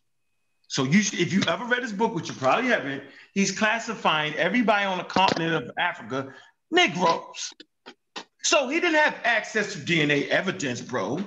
He didn't have the skin color map. He didn't know that. So he simply classified everybody on the continent Negroes. He said the Egyptians were Negroids. The Somalians were Negroids. Let's put it all in context. Dr. Ben dealt with the available information he had. What's the context where Dr. Ben was talking about? Who was he going up against? He was going up against people that said the Egyptians were white. No, see, this is a slant that you. This is your slant. No, I didn't cut you off. He let you talk, Chief. He let you talk. He let you talk. I'm trying to show you the difference between Dr. Ben, Queen Afua, and all the other quacks you just mentioned. Dr. Ben only knew what he knew. He was promoting things that were good for that time, bro. Dr. Ben talked about evolution. That means he had a scientific mind. He was practicing scientific literacy. So today, Dr. Ben, based off of all the available evidence, based off the genomes getting mapped out, there are things he just wouldn't say. Now, if Dr. Ben was living today and was still saying them things, then you could call him pseudo. But during the time that he had, things were not there yet, bro. I never called Dr. Ben pseudo. Making up, man, stop. I'm trying to show you, he at no point, Dr. Ben actually did Egyptian tours. He didn't have a building. He didn't have a place where people sent all the money to him. And he didn't have an organization. He simply was a tour leader that lectured and wrote books. He wasn't a cult leader. He didn't have a compound like Dr. Sebi and make up all kind of ridiculous claims coming out of nowhere. Like I agree. Dr. Ben sourced his work, bro. So we know where he got it from. So if he's just wrong, he's just wrong. He's not a cult leader. Listen. Hold on. He's not a cult leader. Before you go on, let me just say this so you can be clear. I never did in that video talk about Dr. Ben's teachings. So you have to stop putting that on me. You're talking about no. Listen. I'm not trying to listen to you. I want to finish what I'm saying, and then you can address it. I'm trying to tell you, I know what a cult leader is, bro. I spent 5 years. That's not Dr. Ben. He was simply a person that taught us scientific literacy and was wrong on points. That doesn't make you a cult leader. It's clear what a cult leader is. Louis Farrakhan is a cult leader. All monies go to him. The whole organization, everything. Nobody can say nothing about him. That's a cult leader. Now, hey, I gotta run. I gotta run. Following. Hold on. I gotta run. Following, bro. Hold on. I gotta run. Leader. I gotta run. Let me just say this before I go. No, again, I gotta run. You can just no. Run. I said I really gotta go. I'm just telling you, I gotta go. I gotta go. You can continue on. I'm about to leave. Then go. Then go ahead and leave. I didn't say cult leader in the sense that you're trying to. In the sense you're trying to portray. You know what? So Dr. Ben lied about a lot of shit. I can't trust him or his teaching. Check this out. Okay, and I don't give a fuck what y'all think about it. Okay, to me, he was he was a cult leader in a sense, and the people and his students are cultish. I wouldn't give a fuck. Get the fuck out of here. I'm out of here. Your mother bitch. You got that right. You heard that right. Good. Your mother bitch. And I hope you. So when you see me, I already know what it is. Yeah. We good. Yeah. No, and fuck them niggas in the chat too. Nigga, kiss my ass. I know what it is. I thought you had to go. You thought I'd give a fuck about being down with you or somebody? I don't give a fuck about none of you bitch ass niggas. Mm-hmm. Yeah, so there you have it. You ain't gonna hit that. You lucky I ain't got control. I'd have been had your punk ass out of here, nigga. You lucky. Thought you was gone. Now. So, hey, dog, as long as I'm living, yo, don't ever put that bitch ass nigga around me, yo. Because the shit ain't right. All right? That shit go way back when he stole them fucking shoes and sold them motherfuckers. You know what I'm saying? Stole some fucking shoes, wore them motherfuckers, and act like he didn't do it. You know what I'm saying? That's how far that shit go back with that nigga, yo. We had to chase this nigga around the board to get him to send a lady some shoes that he stole. You feel me? Come on, man. Come on, man. Nigga, I ain't calling him a cult leader. Niggas in the title, nigga. Then he run when they get hot, when the seat gets super hot. Then he run. I gotta go. Now, I know you gotta go, nigga. Crazy ass. Then he'll bring his crazy ass on here talking shit, then run. All right. That's where we go. All right. So look. Now that was I don't even try to put Wu-Ja and Asylum do this type of situation, dog. That's some shit for me. You know what I'm saying? Like, it's different. They do shit a little different, yo. I don't like to put them in that situation, yo, and wear the card out, yo. With that backwards ass nigga how many niggas gonna really argue with you over something they ain't read, dog? You don't do it, Chef. Chef, me and you fight like cats and dogs, dog. Do you not know that? Every morning, every day, it can just come out of nowhere. We fight like cats and dogs over the same conversation. And as soon as you bring up a book that I ain't read, I'm like, oh shit, I ain't read that. I don't say, well, I heard of it. We don't do that to each other, right? People don't know how serious you is with reading, yo. They don't know how much shit you read. But I've never heard you dismiss some work I put out there for souls. Like, I ain't ready, but yeah, I gotta. You don't have opinions on shit. You're like, yo, I really don't have opinion on that. Heard about it. We move on. When you ask him what does he mean, heard about it, watch the video. He didn't do any research on what Asar said. Then you take a step back. Okay, I'm gonna check that out, see what it is. But you have an opinion. The opinion is like an asshole. Everybody got one. You should keep it private. But it's confusing to people watching because they be thinking Chief really got something. But see, here's the thing. Here's the thing. I'm gonna say this about opinions again, because this is something we can't control. People are gonna give it. It's just the value. Like if somebody hand you something on the street, you don't have to keep it. You don't have to pay attention to it. You can just drop it. Somebody try to hand you.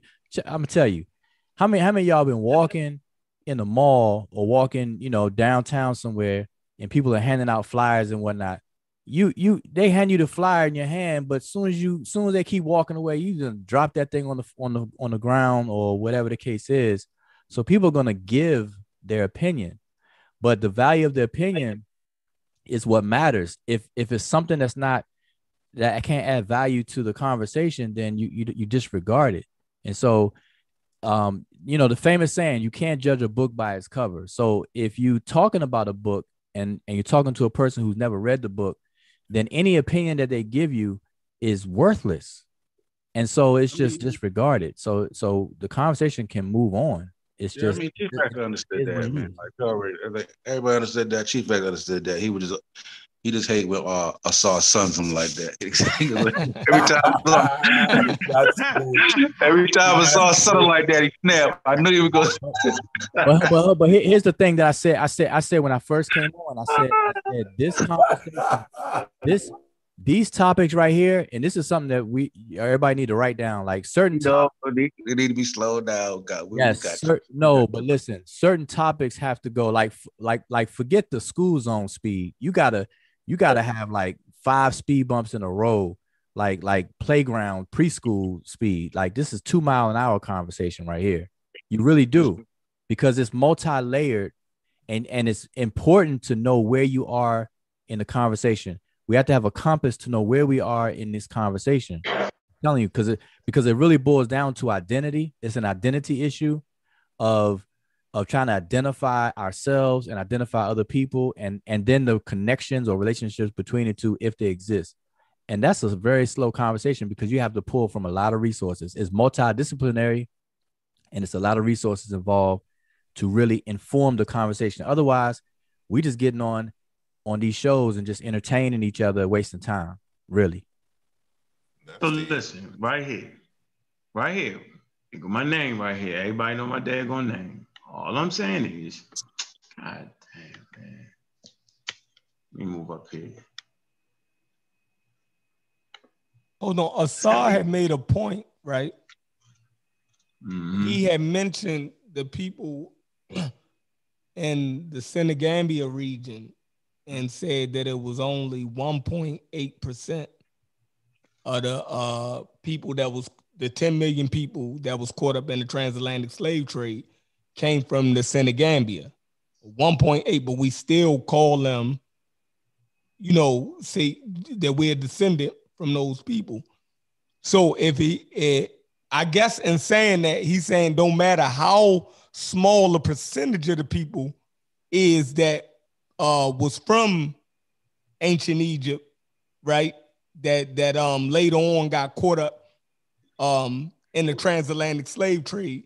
The same way we call the people from the Senegambia, which was only less than 2% of the people that was taken, then why couldn't we call the Egyptians? So if on that minute point, if in any way he could prove that, and that's my Baltimore accent, to prove, if there's any way that he could substantiate that any percentage of the population of the people that was taken from West Africa had Egyptian descendancy, then he would be correct on that point.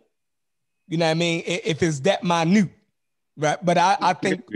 So, Chef, look at the screen, Chef. Here's my predicted mitochondrial haplogroup. L3, Robert West, L3. Okay, it says population studies to date have found that mitochondrial haplogroup L3 is found in the highest concentration in Somali, East Africa. So I'm an African American, right? Am I not here in America? Is y'all looking at me?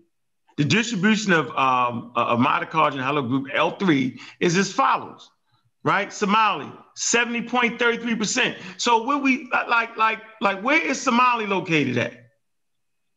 Like, how the fuck did my mitochondrial DNA get over? Like, how's that?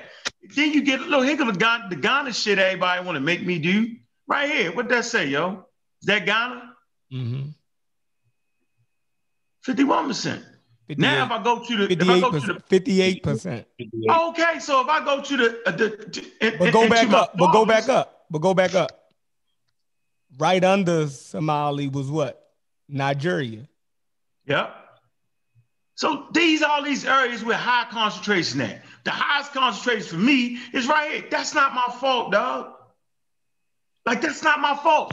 So how can we just say what's what? Like, you really can't. Now, when I go to my father's side, then it's all Ghana, bam, bam, bam, bam, bam, bam, bam. So now just deny my mother lineage, the mitochondrial DNA lineage, just deny that. Just say, oh, you know, since Chief X said that, I'm supposed to just let that go. So I can't go to the Somali hangout and converse with them and talk about them and try to figure out like what customs they have. I can't do that because everybody got us locked over in West Side. That's not my shit right there, dog. On my father's side. So what I supposed to do? Like, it's a complicated picture, dog. And them blanket statements is crazy as fuck. So I'm sitting back saying, so what I supposed to do? Just the hell with the Somalis. I'm West African all day, every day. I supposed to do that? That's what I gotta do that, dog. Go ahead, Asar.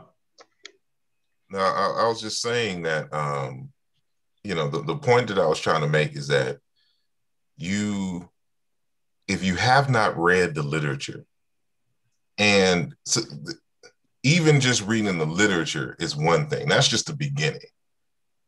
You still have to have the academic competency to understand and to be able to evaluate what you're reading. So you still have to come to the literature review with a background in the field in which you're studying.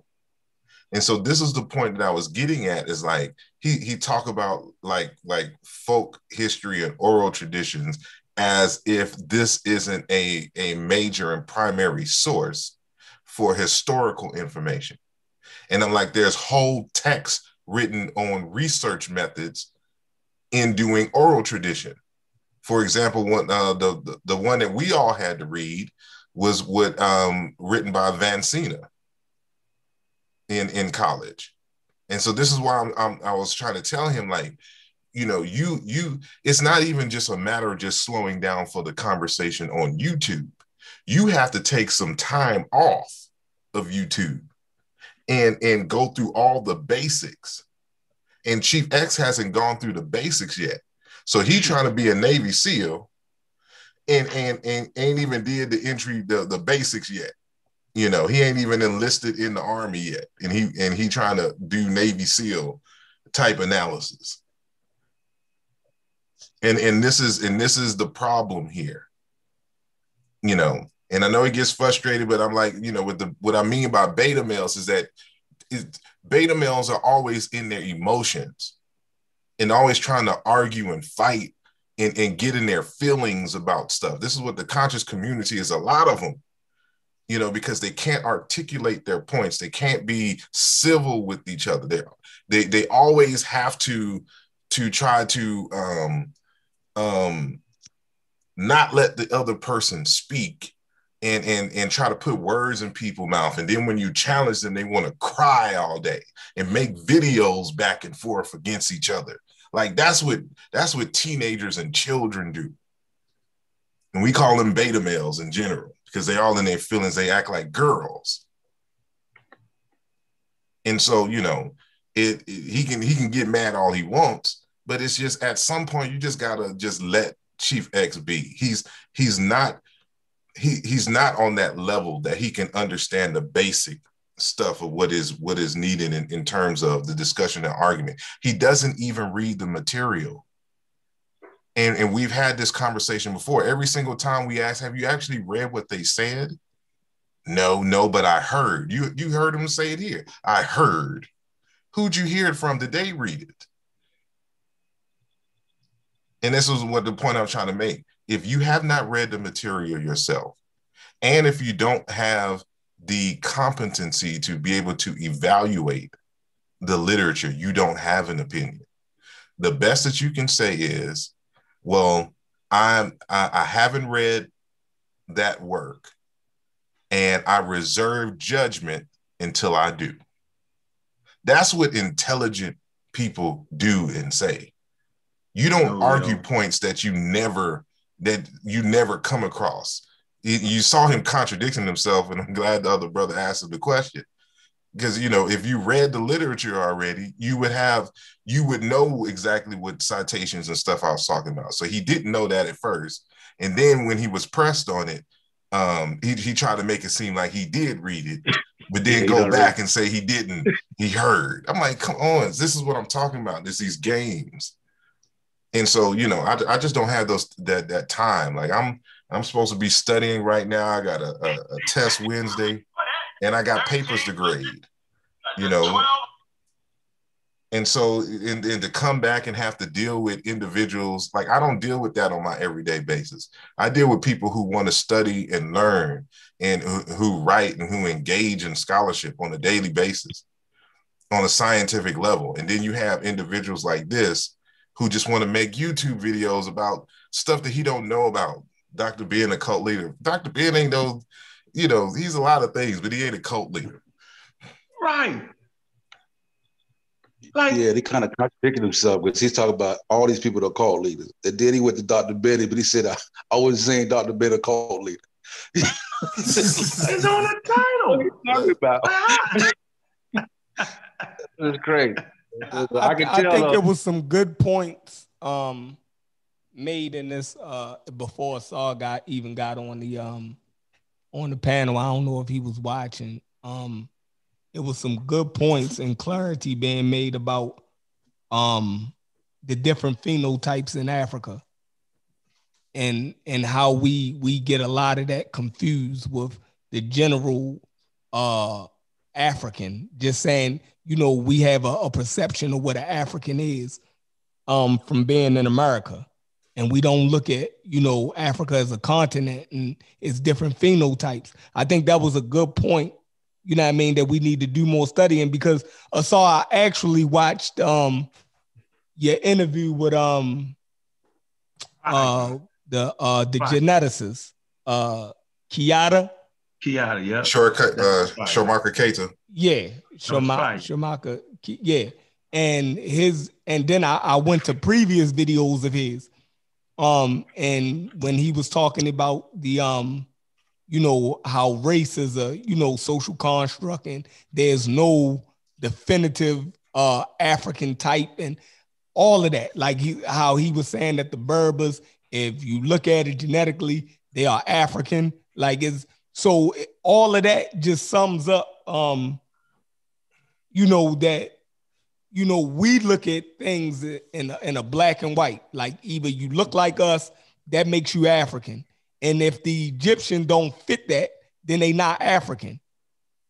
Shamaka Keita got a whole different perspective on that. You know what I mean? So I think his take on it fits more in line with academia, right? And he makes his point more clear. And if we could listen to him, we'll understand Africa, you know, better than what we do right now. I think it's working. Listen.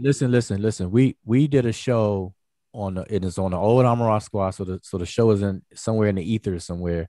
But we did a show. And the title of the show was "There's No Such Thing as an African," and on that show we outlined all the points that support that statement that there's no such thing as an African, really. Oh, that's on Amara Squad Media. It's still there. Oh, it's still there. Okay, well, that's great. Yeah. So go look that up. You know, people go look that up. But there's multi-layers because all this falls under identity. And there's layers of identity. And you have the social constructs, which include the social construct of race, which is very, very influential to our conversations. Right. But there's no genetic basis for race. Like when you get to the level of genetics, race doesn't have a basis there. The genetic meaning of race is pretty much equivalent to species. So that's why people say there's only one race, the human race. That's a genetic statement because you know, genetically there is only one species, i.e. one race. But socially, it doesn't do anything but serve at best as a proxy for self-identification that people do. And so we got to be careful about all that stuff. So Africa is a place. Africa is a continent. Like I am not African, like present tense. I'm not African. I'm not West Africa. I've never been to Africa. West Africa. I'm not influenced by the physical environment of any African place. I'm not influenced by any government that's controlling any African location. I'm not influenced by anything in Africa. So So when we make the statement that we are African or narrow it to we are West African, what do we really mean? We can only mean that we have a recent ancestry shared with the people on the west and central coast of Africa. That's the only thing we could possibly mean and be true. That's it. And if you think about it, that doesn't really do anything for us for any conversation other than to make that statement. Let me see this right here. So right here, make sure I ain't just tripping. No, I know I ain't tripping. That's on his videos right there, okay? Is the conscious community a cult? How the hell can a conscious community be a cult? It ain't, first of all, it's not a place. Ain't got no buildings. It's just the damn internet. That's first of all. And it's diverse as hell. All right? Dr. Ben. Yep. So he said, is Dr. Ben community and is Dr. Ben a cult? How can he be a cult? Conscious community a cult? Dr. Ben. Knowing him, he went back and switched. Anyway, but watch this. This is the part that got me hot. Right here. Is Dr. Ben brainwashing people? Like, I'm just trying to figure out, like, hold on, what does that? Here you go, right here. Right here. It says Dr. Ben brainwashed the Black Americans. Like, what do you mean? Upper left-hand corner, right here. Yeah. Like I said, I'm saying, like, let me say this, man. Listen, man. So, I'm sorry y'all even had to go through this tonight, man. On some real shit, because at the end of the day, man, like, brainwashing, like, I'm just trying to figure out, like, why pick him? If you just feel like being a little sucker, just go ahead and say Dr. Ben said he was a doctor and he wasn't. And then I'm questioning Chief X. I'm saying, so now you worried about what he put on his resume? Like, so now you can't lie on your resume. How many people lie on their resume though to get a job and work? Like, do I really care about him lying on the resume, working a job, teaching in a goddamn African studies program? He actually did that. Like, we all know he did that. Professor James Smalls too. And, am I mad? Like, why would I care about what a man put on this thing? Like we ain't all lying on our resume, add 2-3 extra jobs. Don't get mad because he did it big. But the question he told you why he was mad though, huh? He said, man, like that man where he got tattoos of Kevin on his arm and stuff, man. That man tattooed his body. He became best. Oh, found out he wasn't Egyptian. But he hurt by that, bro.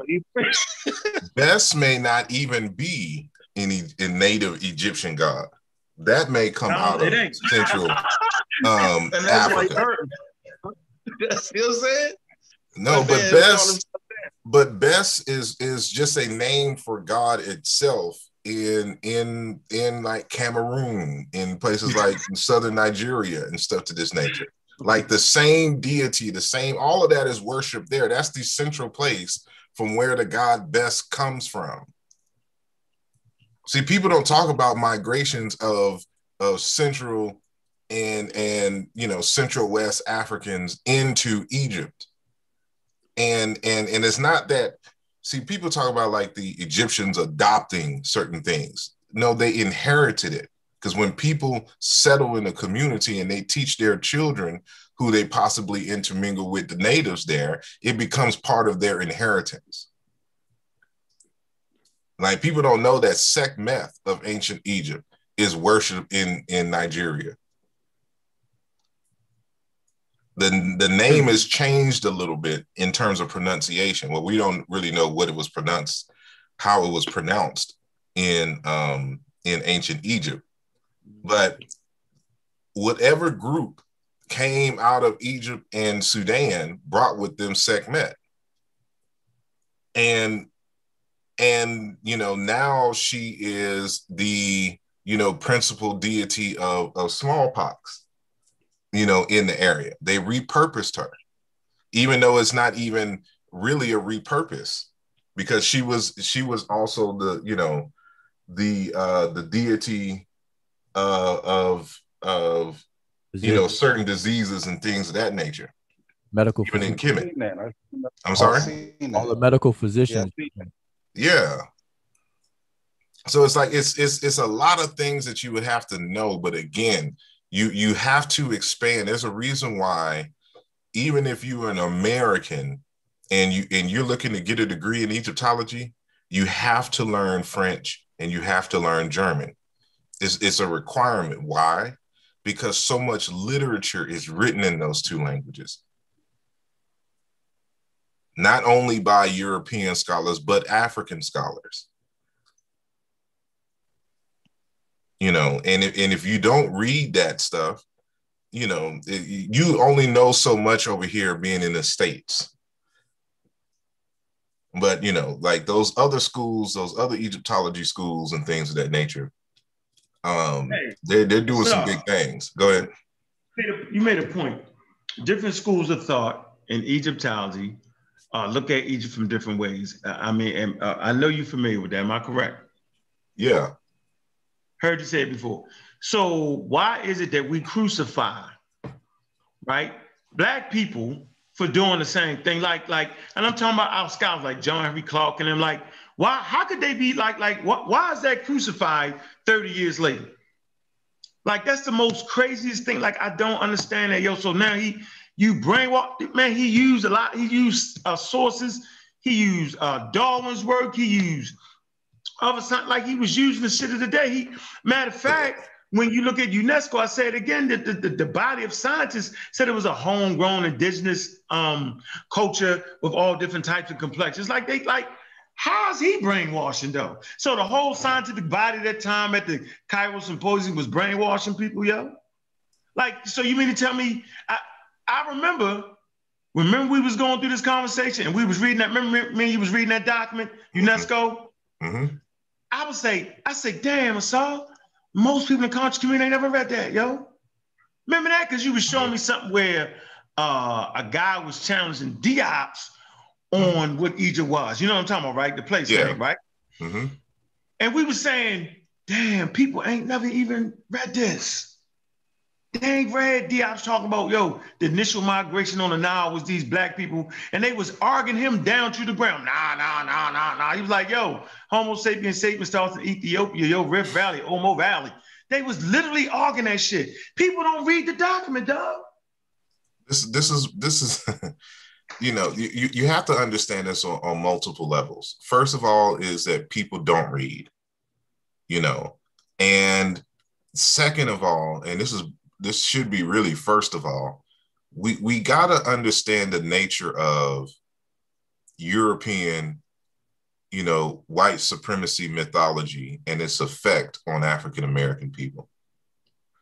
And, you know, you grow up in a society that says that everything that Europeans do is right and exact, and you shouldn't question what they do.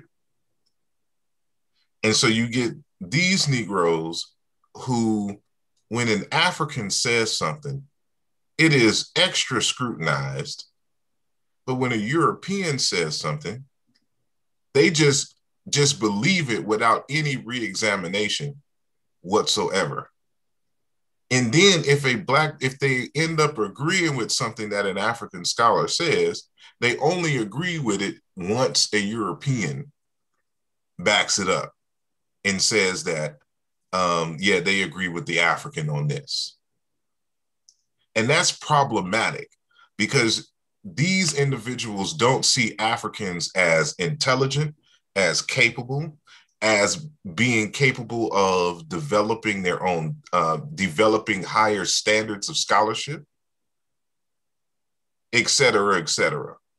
And so, you know, the problem is that, you know, they're just scared of white folks and they don't know how to challenge white people and to make them, you know, fold under the weight of their own mislogic, because they don't engage those conversations with European folks. They only deal with so-called folks folks in the so-called conscious community, internet folks. And say they don't know nothing about research standards and stuff of this nature. What's interesting is, like, people don't give credit to Cheikh Anta Diop, for example, for being really the first multidisciplinary in this field. And him and Obenga, using multidisciplinary tactics to make the argument and shutting them down in many areas. And now, if you go to any academic setting, multidisciplinarians is the the buzzword of the day. And what's also interesting is that when I'm reading the literature now, matter of fact, I was just listening to a conference. It should be wrapping up now. There's a major conference that is happening in Egypt right now, and they of course was live streaming it for folks who couldn't make it to Egypt to view the conference. And that is they're using language now like Eurocentric when trying to analyze Egyptian text. And these are Europeans. And I'm sitting there watching the video, and they're saying that, well, we got to be careful of our Eurocentric lens when we're reading Egyptian text. That's honest, ain't it? And African. We should have shared that so we could have watched that, bro. We should have shared that so we could have looked at that, bro. I would like to see that. I mean, I could still, it's still up. It's a whole channel. Most of the stuff is in French that on that channel, but this particular conference was in English. And so there's a number of videos. Wouldn't that be the European drop the link to be honest? I'm sorry? I'm hearing everybody talk at once. I'm sorry. Wouldn't that be an attempt of the European trying to be honest at this point? If they saying that, we gotta, stop trying to, look at Egypt or Egyptian documents through a European lens. Yes, but my point is being honest. Yeah, I mean, but when we were doing it, we were being honest too, and we're saying that. See, this is what people don't get. It's harder for us as African Americans to really kind of understand because we grew up divorced from our culture and our language, or I should say, our cultures and our languages. How from Africa just said that we wasn't African, we American. So we. But listen to what I'm saying. I'm not saying anything that you said. I'm not addressing anything you said specific. What I'm saying is in regards to the Eurocentric thing. It's kind of hard for a lot of us to understand because we grew up here in the United States under, so-called European, white supremacy and, this whole racialized, construct that we have here, divorced from our cultures and our languages of Africa. But there are people on the continent who have, even though they may have been victims of colonialism to some degree, they still have their cultures and languages. So when they started learning Medu Neter and looking at the primary source material, they are looking at stuff that still goes on in their culture. And what a lot of people don't understand is that in the African school, everybody studies formally linguistics. Because in Africa, the funding isn't there necessarily for a lot of archaeological digs. So the next best thing for a lot of Africans to do is to study linguistics. And so they're able to not only, bring the cultural competency to it, they're able to bring the linguistic competency to the conversation. And when they're examining the text, they're saying that, look, most of what y'all say regarding ancient Egypt is not right and exact. We can demonstrate this because there's a commonality between what we see in ancient Kemet and what we see in what, they still use the language Black Africa. And we're worshiping the same deities. We're doing the same rituals. We have the same priesthoods. They're called the same things.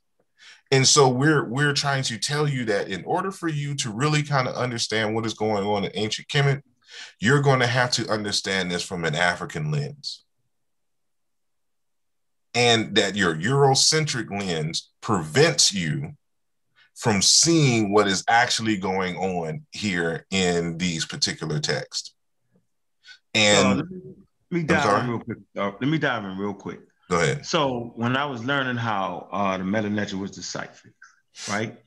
And I remember all the conversations we had, you, Wuja, and I was like, yeah. And I tried to use Dr. Ben against you. I remember that show, still on Blog Talk. He was like, nope, did you read this? Nope. So I got beat down and I went back and I started reading and studying. I started asking questions. The thing that stuck out the most to me was a simple phrase. Once you decipher something, that's it was hard, but they got it. But the hard part is actually putting it in its cultural context. So if you try to look at the Medu Neter from an Asian European context, you're gonna mess it up. You have to put it in any language that's deciphered. You have to get it in its cultural context. It has to be that. So if I'm saying, yo, Shorty right there, watch this, Shorty right there, man, she fat to death, yo. What, man, what she had on was fly, yo. So if you don't understand the culture or the time period that these statements are made, you know what I'm saying? Shorty, you're going to think she's small, short, right? She could be 6 foot. She could be a model. But Shorty fly. Then you be thinking, well, she's flying. She actually fly. So it's a short lady that's flying. You know what I'm saying? And she was fat to death. You're going to think it was a short lady that was flying and overweight. If you do not understand the cultural context and if you do not understand the time period. So when I use the word yo, that's a term that popped up in the 80s. So if I say, yo, Shorty fat to death, she flies a motherfucker. You got to get the proper cultural context. That's the hardest thing to do. So the Europeans was putting their own cultural context on stuff. Now they realize that, man, you will never get it. And so that's for me. I've been trying to tell people, I say, man, when you're looking at brothers that read the Medu Neter, man, they putting it in this. First of all, you got to know it's African. So if you don't even realize it's African, then how you gonna put in this proper African context? You won't be able to do it. You just won't. So I just wanted to put that out there. That is well documented, that putting things in its proper context is the hardest thing to get right. So, yeah, and there's different layers even to that, because of course, let me say this, Sar. I think and I'm gonna give you credit that I feel your point on that one and make a lot of sense. Because you're in a sense what you're saying is that because of all the languages and the cultures and all the traditions in that area, when all these different groups of Africans from all these different regions gather around and read the Medu Neter, they have a better lens at seeing different things that goes on in their culture versus a European who may only know about this culture and that culture, where you got a whole multitude of Africans looking at it with a whole multitude of traditions, right? And that's what you're saying, right? In a nutshell, yes. Hey, let me say this. Yeah, I get that. I ain't feeling none of that. But go ahead. So let me just quick. So the main issue that we have a problem with is in scholarship is the European people who deal with the European lens inability to be empathetic. And so it's an issue of empathy, because the people that are able to be empathetic to the African experience, the cultural experience, depending on which culture they're examining, they're going to be handicapped in their understanding, because they're going to look at something. Two people can look at the exact same thing, and based on what they bring to the table when they start to look at it, will determine what they're actually seeing. And so the battle cry is for people to be more empathetic, or what we're saying is through an African lens or an African context, because you have to actually position yourself there. And that's when you get into the methodology of Afrocentricity and so on and so forth, giving agency to those that are directly connected to the phenomenon that you're examining, analyzing, or studying. And so that's missing in a lot of places in academia, coming from a European perspective or through a European lens. And so these guys, they're saying we got to be careful of that, because, you know, they realize that, okay, wait a minute, we're missing the mark. And see, some of these scholars are honest in their analysis. Like, for example, I forget which one, but it's either Budge or Gardner or somebody like that. As far as the language goes, they admit that when they talk about the affinities that the ancient Egyptian language has with language phyla that they have, they will at least admit that they lack the information when it comes to African languages. And so they, you know, so it's almost like they're forced to be a little honest in that area, but then they run, you know, that's just a little excerpt, and then they run with the whole Afro-Asiatic piece and stuff like that. But you know, so it creeps up every now and then. And just now, the works of African scholars now is really forcing it to the forefront now, to where, you know, it's getting a little more common for them to make statements like that, of being more careful.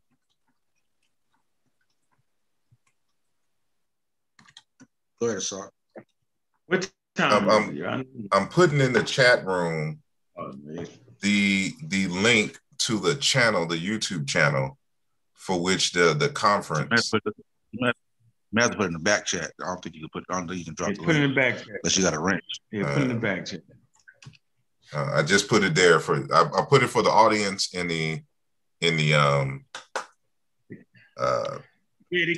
public chat, and then I just put it in the back chat for y'all. And so that's just the channel. So it's the Egyptology. It's the French Institute of Egyptology and Archaeology. And so they just finished having a conference, and you'll be able to see some of the videos from the recent conference. And I will have to go back specifically to certain ones that I reviewed to get the actual timestamps where you can see them using the word Eurocentric and stuff to this nature in their analysis. But it's, you know, again, my whole point is that language and perspectives that African-centered scholars were using back in the day is now, you know, becoming part of the mainstream without, you know, credit being given to these African scholars for pushing that perspective and showing the weaknesses of the Europeans on certain points when it came to an analysis of history and stuff to this nature. So what the point that I'm getting at is that African people set standards also.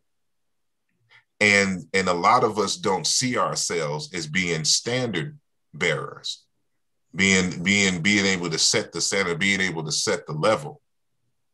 And because we're able to see the flaws in the logic and the methodology that certain Europeans utilize and try to make arguments with. And so you can tell the difference between, you know, an enthusiast, you know, like Chief X at best is an enthusiast. No. That's enthusiast really digs in, yo. It's like an amateur, yo. Like an amateur. But I said at best. Oh, I didn't say. I didn't say he was, you know, fully in a sense. I'm saying at best. And what I mean by this is that, you know, an enthusiast doesn't care about methodology. They just read. And some of them just accept what they read without having the skill set to be able to do a proper literature review. See, literature review isn't simply you read the text and then you turn on your camera and then get on YouTube and start a video. That's not how literature review is done. Literature review is an analysis of the text, and you're criticizing.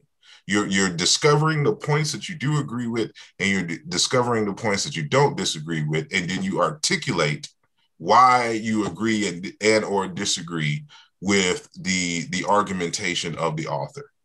Like it's a whole process involved. So let's just go back. Let's rewind just a slight bit.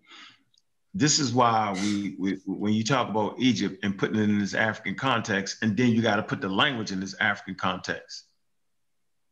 Is this not the crust of the whole argument? That you try to go to Wikipedia and look some shit up, you know what I'm saying? And you ain't there, that's it, that's not it. That's the whole crux of it, is like, you gotta give Africa a chance to explain the language. You know what I'm saying? Like, if you don't do that, if you don't look at the tribes around there, if you don't do that, then the whole thing becomes lost. So it's just that Theophile banging them, Jean-Claude and Bowling them, yourself, they just ahead of schedule. And it should take long. I'm trying to tell people, it take long for things to come through, especially when you're on the cutting edge of figuring out shit that they wasn't even thinking about doing. So I mean, I have those discussions with Dr. Keita all the time. Me and him, like, you know, even though he comes off to the public as, I mean, and he's generally this way anyway. You know, I'm just saying, like, he's very argumentative, you know, in private and stuff like this. So me and him go at it like some of us go at it on certain parts, like with Greensburg and stuff like this.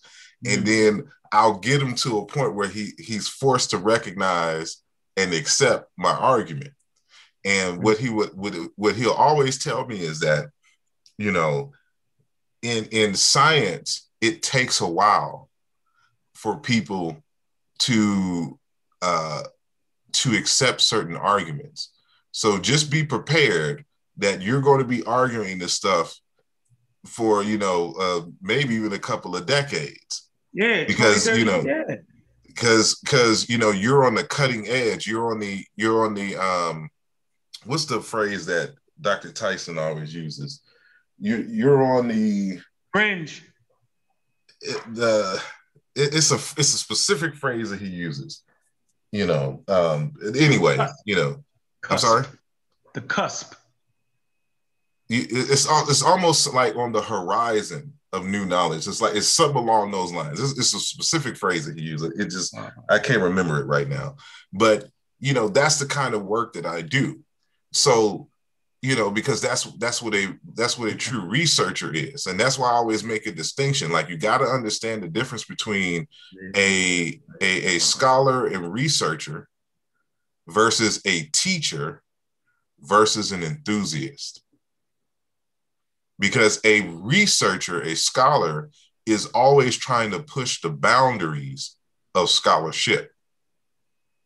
They're more concerned, you know, with issues of method and challenging orthodoxy and stuff to this nature. A teacher isn't necessarily someone who does that. They may have the capability, but for them, it's just summing up the best of the knowledge to their understanding and teaching it to others. You know, they're not about necessarily, like, when you think about your high school teachers and your middle school teachers, they're not on the cutting edge of information and trying to challenge orthodoxy in that way. They're just there to teach you what is the status quo at the moment. And then you have an enthusiast who's just, you know, and all of us come into this usually as an enthusiast, because we start picking up information from anywhere. We read Dr. Ben, and then we'll read some Dr. York, and then listen to Ashra Kwesi, and then, you know, maybe some Amos Wilson. Is all good information for us, you know. But the more time passes, and hopefully, you know, when you start learning about scholarship, the more you realize how you have to discern and separate that information. Like, it all doesn't fit together neatly. Yeah, look, with that, I'm gonna close out that statement right there, man. It's 2:00 in the damn morning, man. Sorry, we had to take you away from your studies. 143,000 watching. That's yeah, bro, that's a nice number. I don't know how the hell y'all ain't sleep. God damn, a whole chat full of people, man. I know. Yeah, they right. Like when the bros get together, man. Yeah, appreciate you coming to Wu Jai, Cedric, Asar, Social Man. Appreciate everybody in the chat, man. I'm gonna work on, you know, that's why I ain't even want to have it for, right, yo, because I know I couldn't handle that situation because it's just stupid. Like, it's hard being around dumb people. So you gotta you gotta trademark and things of that nature. That's his favorite line right there. Things so, of that nature. What we're gonna do is we're gonna end it. How they say we're gonna end that. We're gonna end that with things of that nature. Look, y'all.